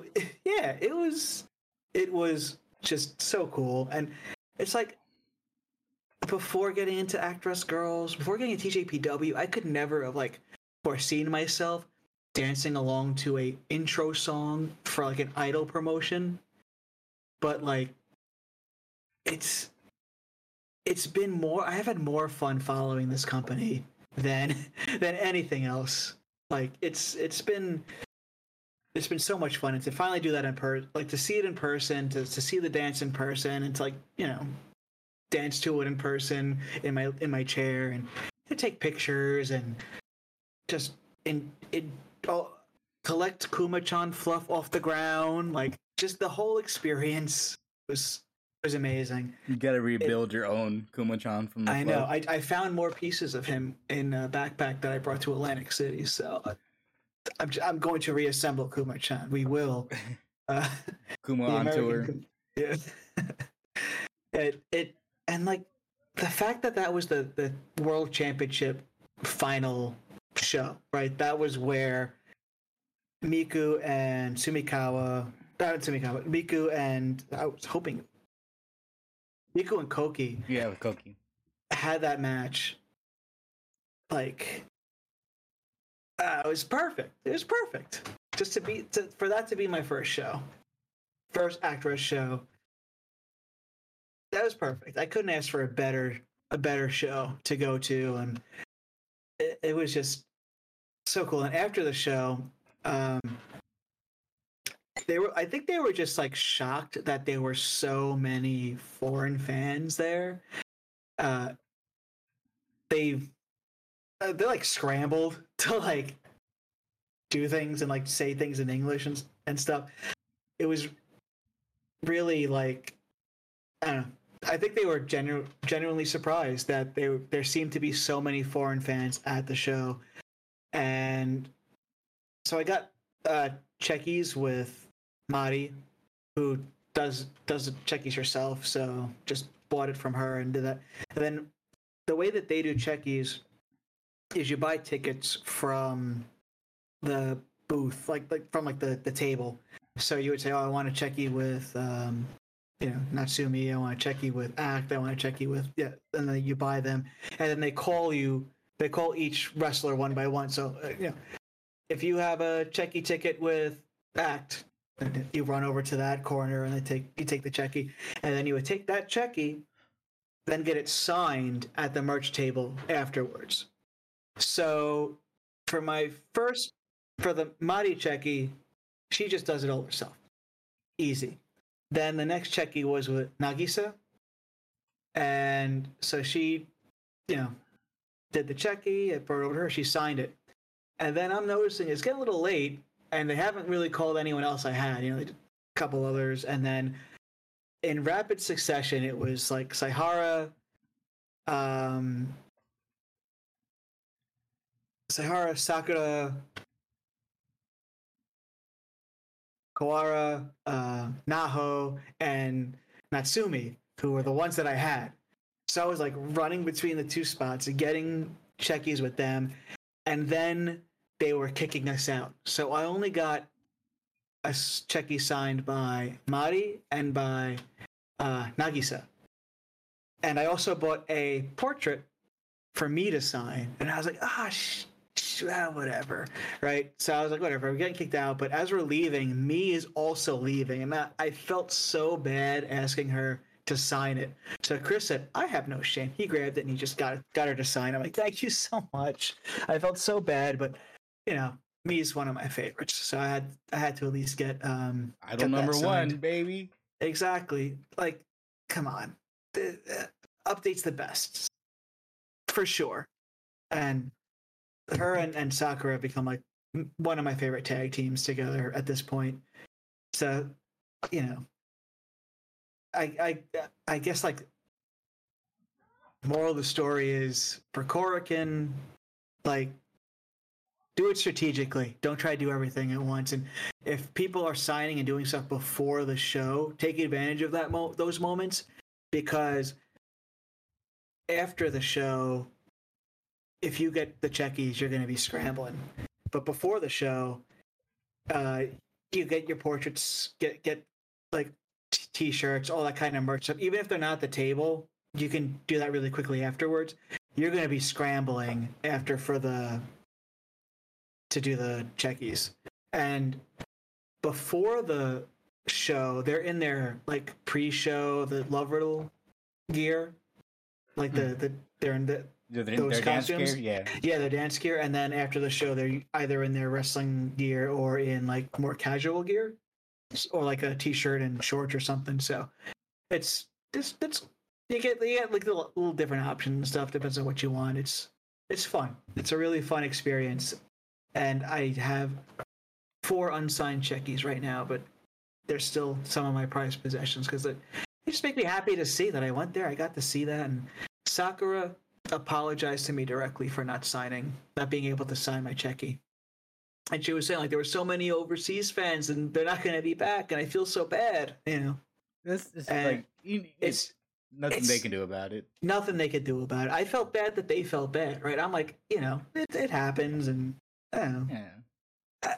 I know some fans would really be like, oh, so shitty of them. Yeah, never come back. I'll never. Yeah, exactly. Like, I don't. Whatever. I know it's going to be chaos. It's going to be hectic.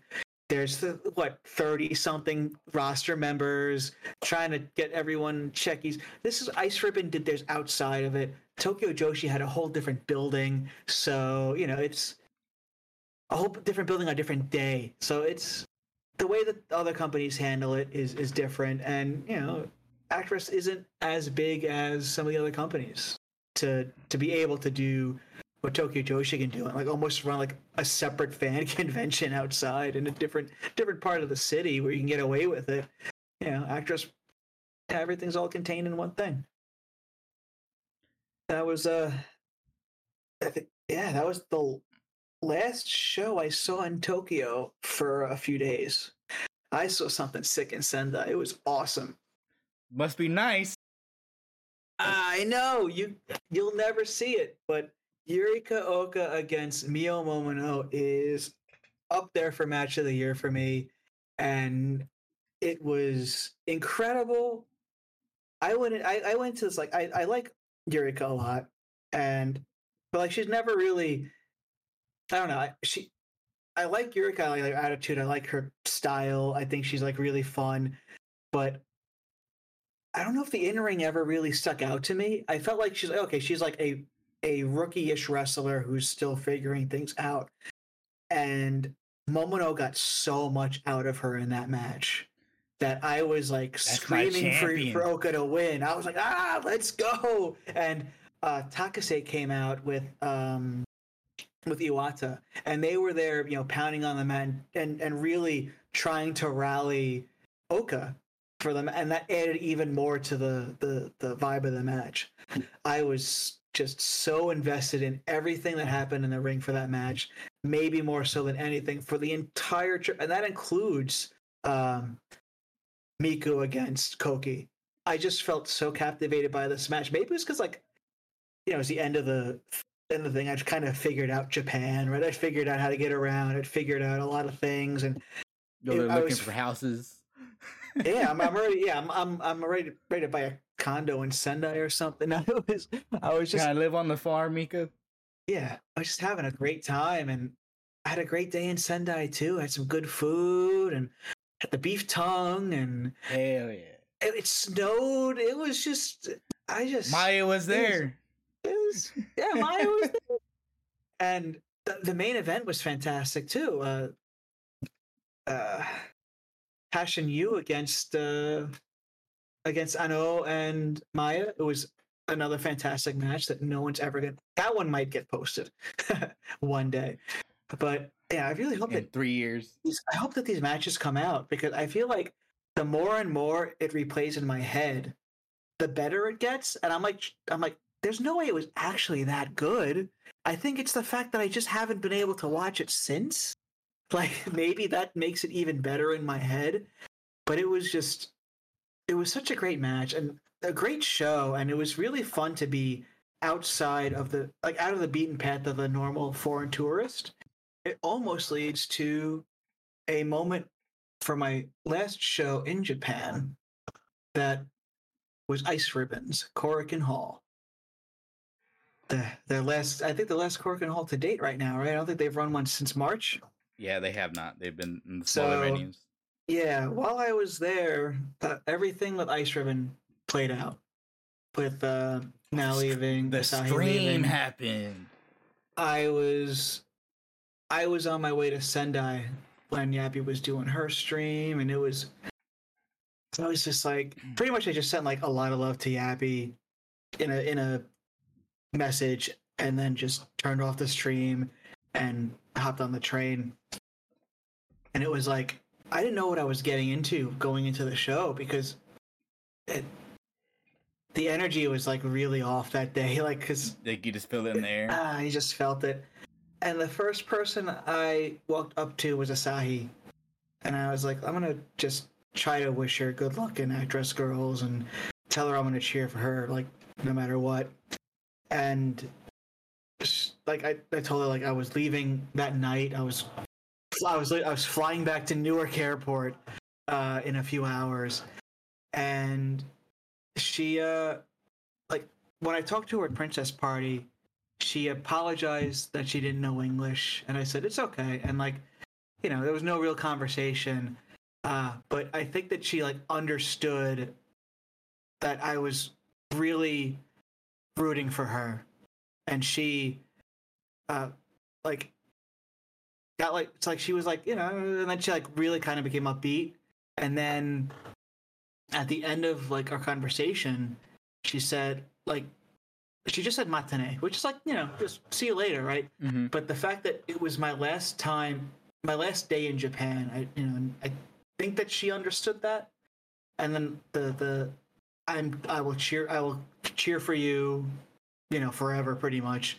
and I think that she really appreciated that, and she wanted to like very much like a see you later in a sense that like it's not the end, you know, for I don't know, it just didn't feel very final. Like it didn't feel like it didn't feel like I'm leaving Japan, she's leaving Ice Ribbon. It's very much like we'll see each other again, and she's going to be a superstar, right? She's going to do something, amazing in Actress Girls or whatever, and I will be cheering for her along the way, and then someday again I will be able to, meet her again or something. Like, it just felt like a very like upbeat moment in like a show that was not gonna, that didn't feel like it was going to be going into it. But then just like I also like Wish Now look, and she was like really happy that was happening. And like, I don't know, and then Yappy, talked to Yappy for a bit and got a couple portraits from her, and then Yappy rolls. It really just like it felt like it all like turned. I don't know. Like I feel like the whole Asahi thing, like, it's just Asahi and Now, just it was so frustrating, and I wanted to let them know that like this random foreigner was going to cheer for them whatever the fuck they wanted to do next. And I think that they both really appreciated it. And like, just like to have like just, and like Yappy, who like also like going through some shit, and to like really like appreciate her, and yeah, like it just felt like, okay, like, I don't know, this show might not be a complete disaster, like as before the show, and the show was fantastic. Just, they always somehow find a way to put on a good show. That company, they're resilient as hell. It is incredible. The tag title match was one of my favorite matches as I was over there, and then the main event was, I don't think anyone expected it to be that good. And then when people saw the result on Twitter, they were like, haha, Totoro won. But the match is really good. Like, Yeah. People should watch the match. You got to watch the match. Anyone who's talking shit about the match is just a poser, right? I don't know. They're just someone who doesn't actually care. If they're gonna talk shit about the match and then not actually watch, they don't care. So, yeah, it was fantastic. And after the show, they had the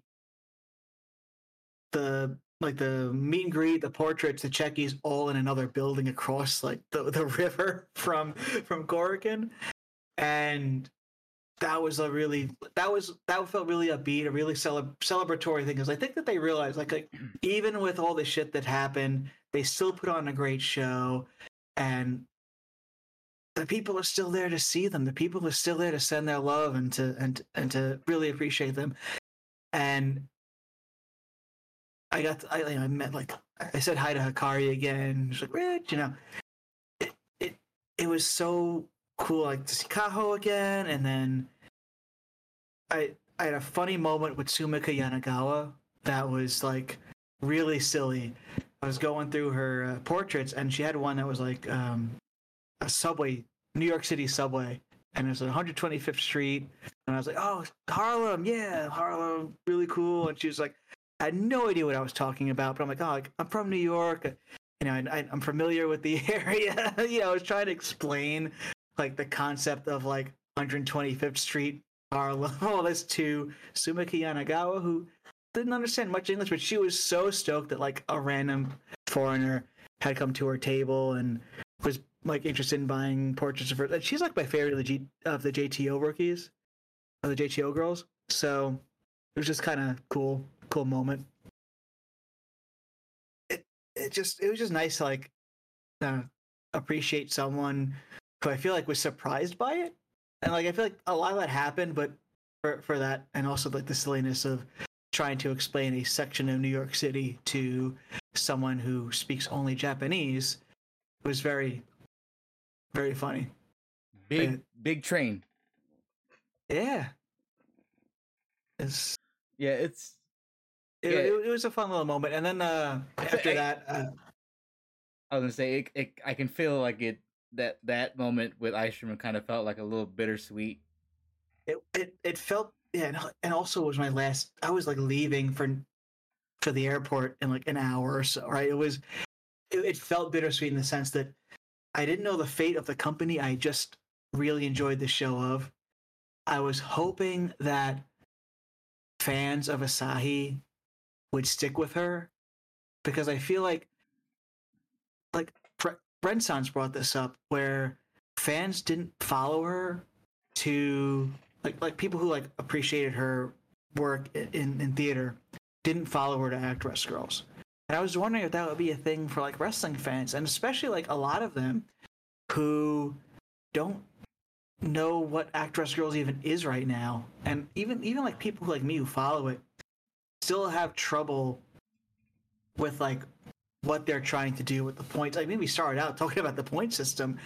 It's still like a little hazy, like what they're doing.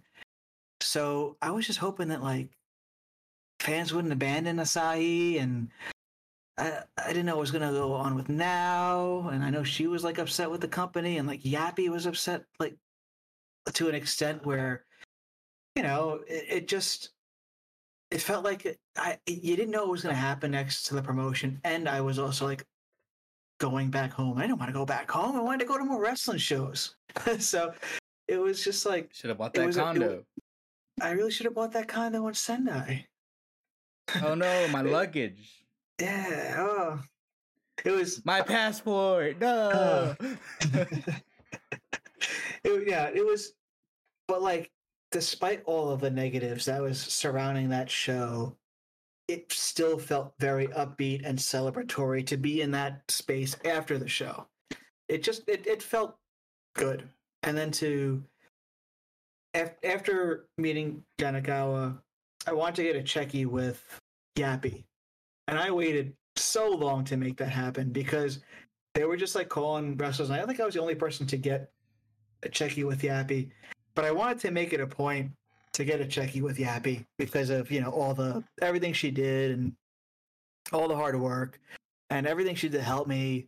The unsung hero. Everything she does to help everyone. I mean, I just got the Hikaho shirt, and that's all her. She does all the international store stuff. So even over here, even when I'm over here and she's over there, she's still helping me out getting merchandise. She's just she's everything. She's everything about Ice Ribbon, right? At this point, to foreign fans.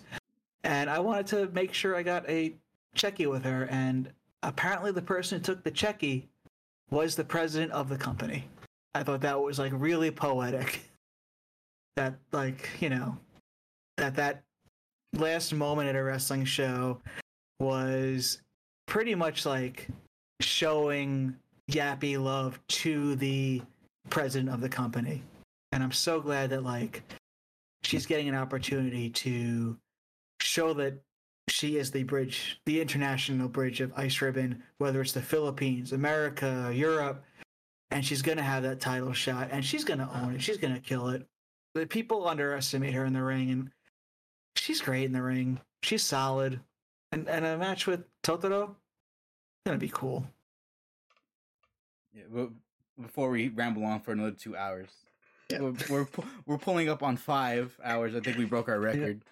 But, you know, it's been a blast talking to you. I always enjoy these. I already know as soon as we set this up, I was like, we're going to go long again.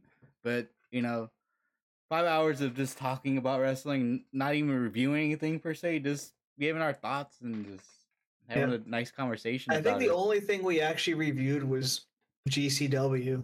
And we went up the rails from there, and that's totally fine. It's always a good time to just chat about wrestling. Endo caused all this. Endo. I think it was an hour of Endo talk only. Literally, we're literally just talking about how good she is. Yep. But thank you for coming on. You want to give your Thanks plug? for having me. I got nothing to plug. What am I going to plug? Your photo bucket. I'm just kidding. No. I got to set that shit up. I just got a Google thing that I sent to people that need pictures. I really got nothing to plug right now. Working on a couple of music videos that will probably wrap up at some point. And yeah, that's really I got going on. Taking pictures at shows unofficially. So That's it. That's all I got happening. This was episode 22 of Strong Stylish. Thank you guys for listening, and we'll catch you guys next time.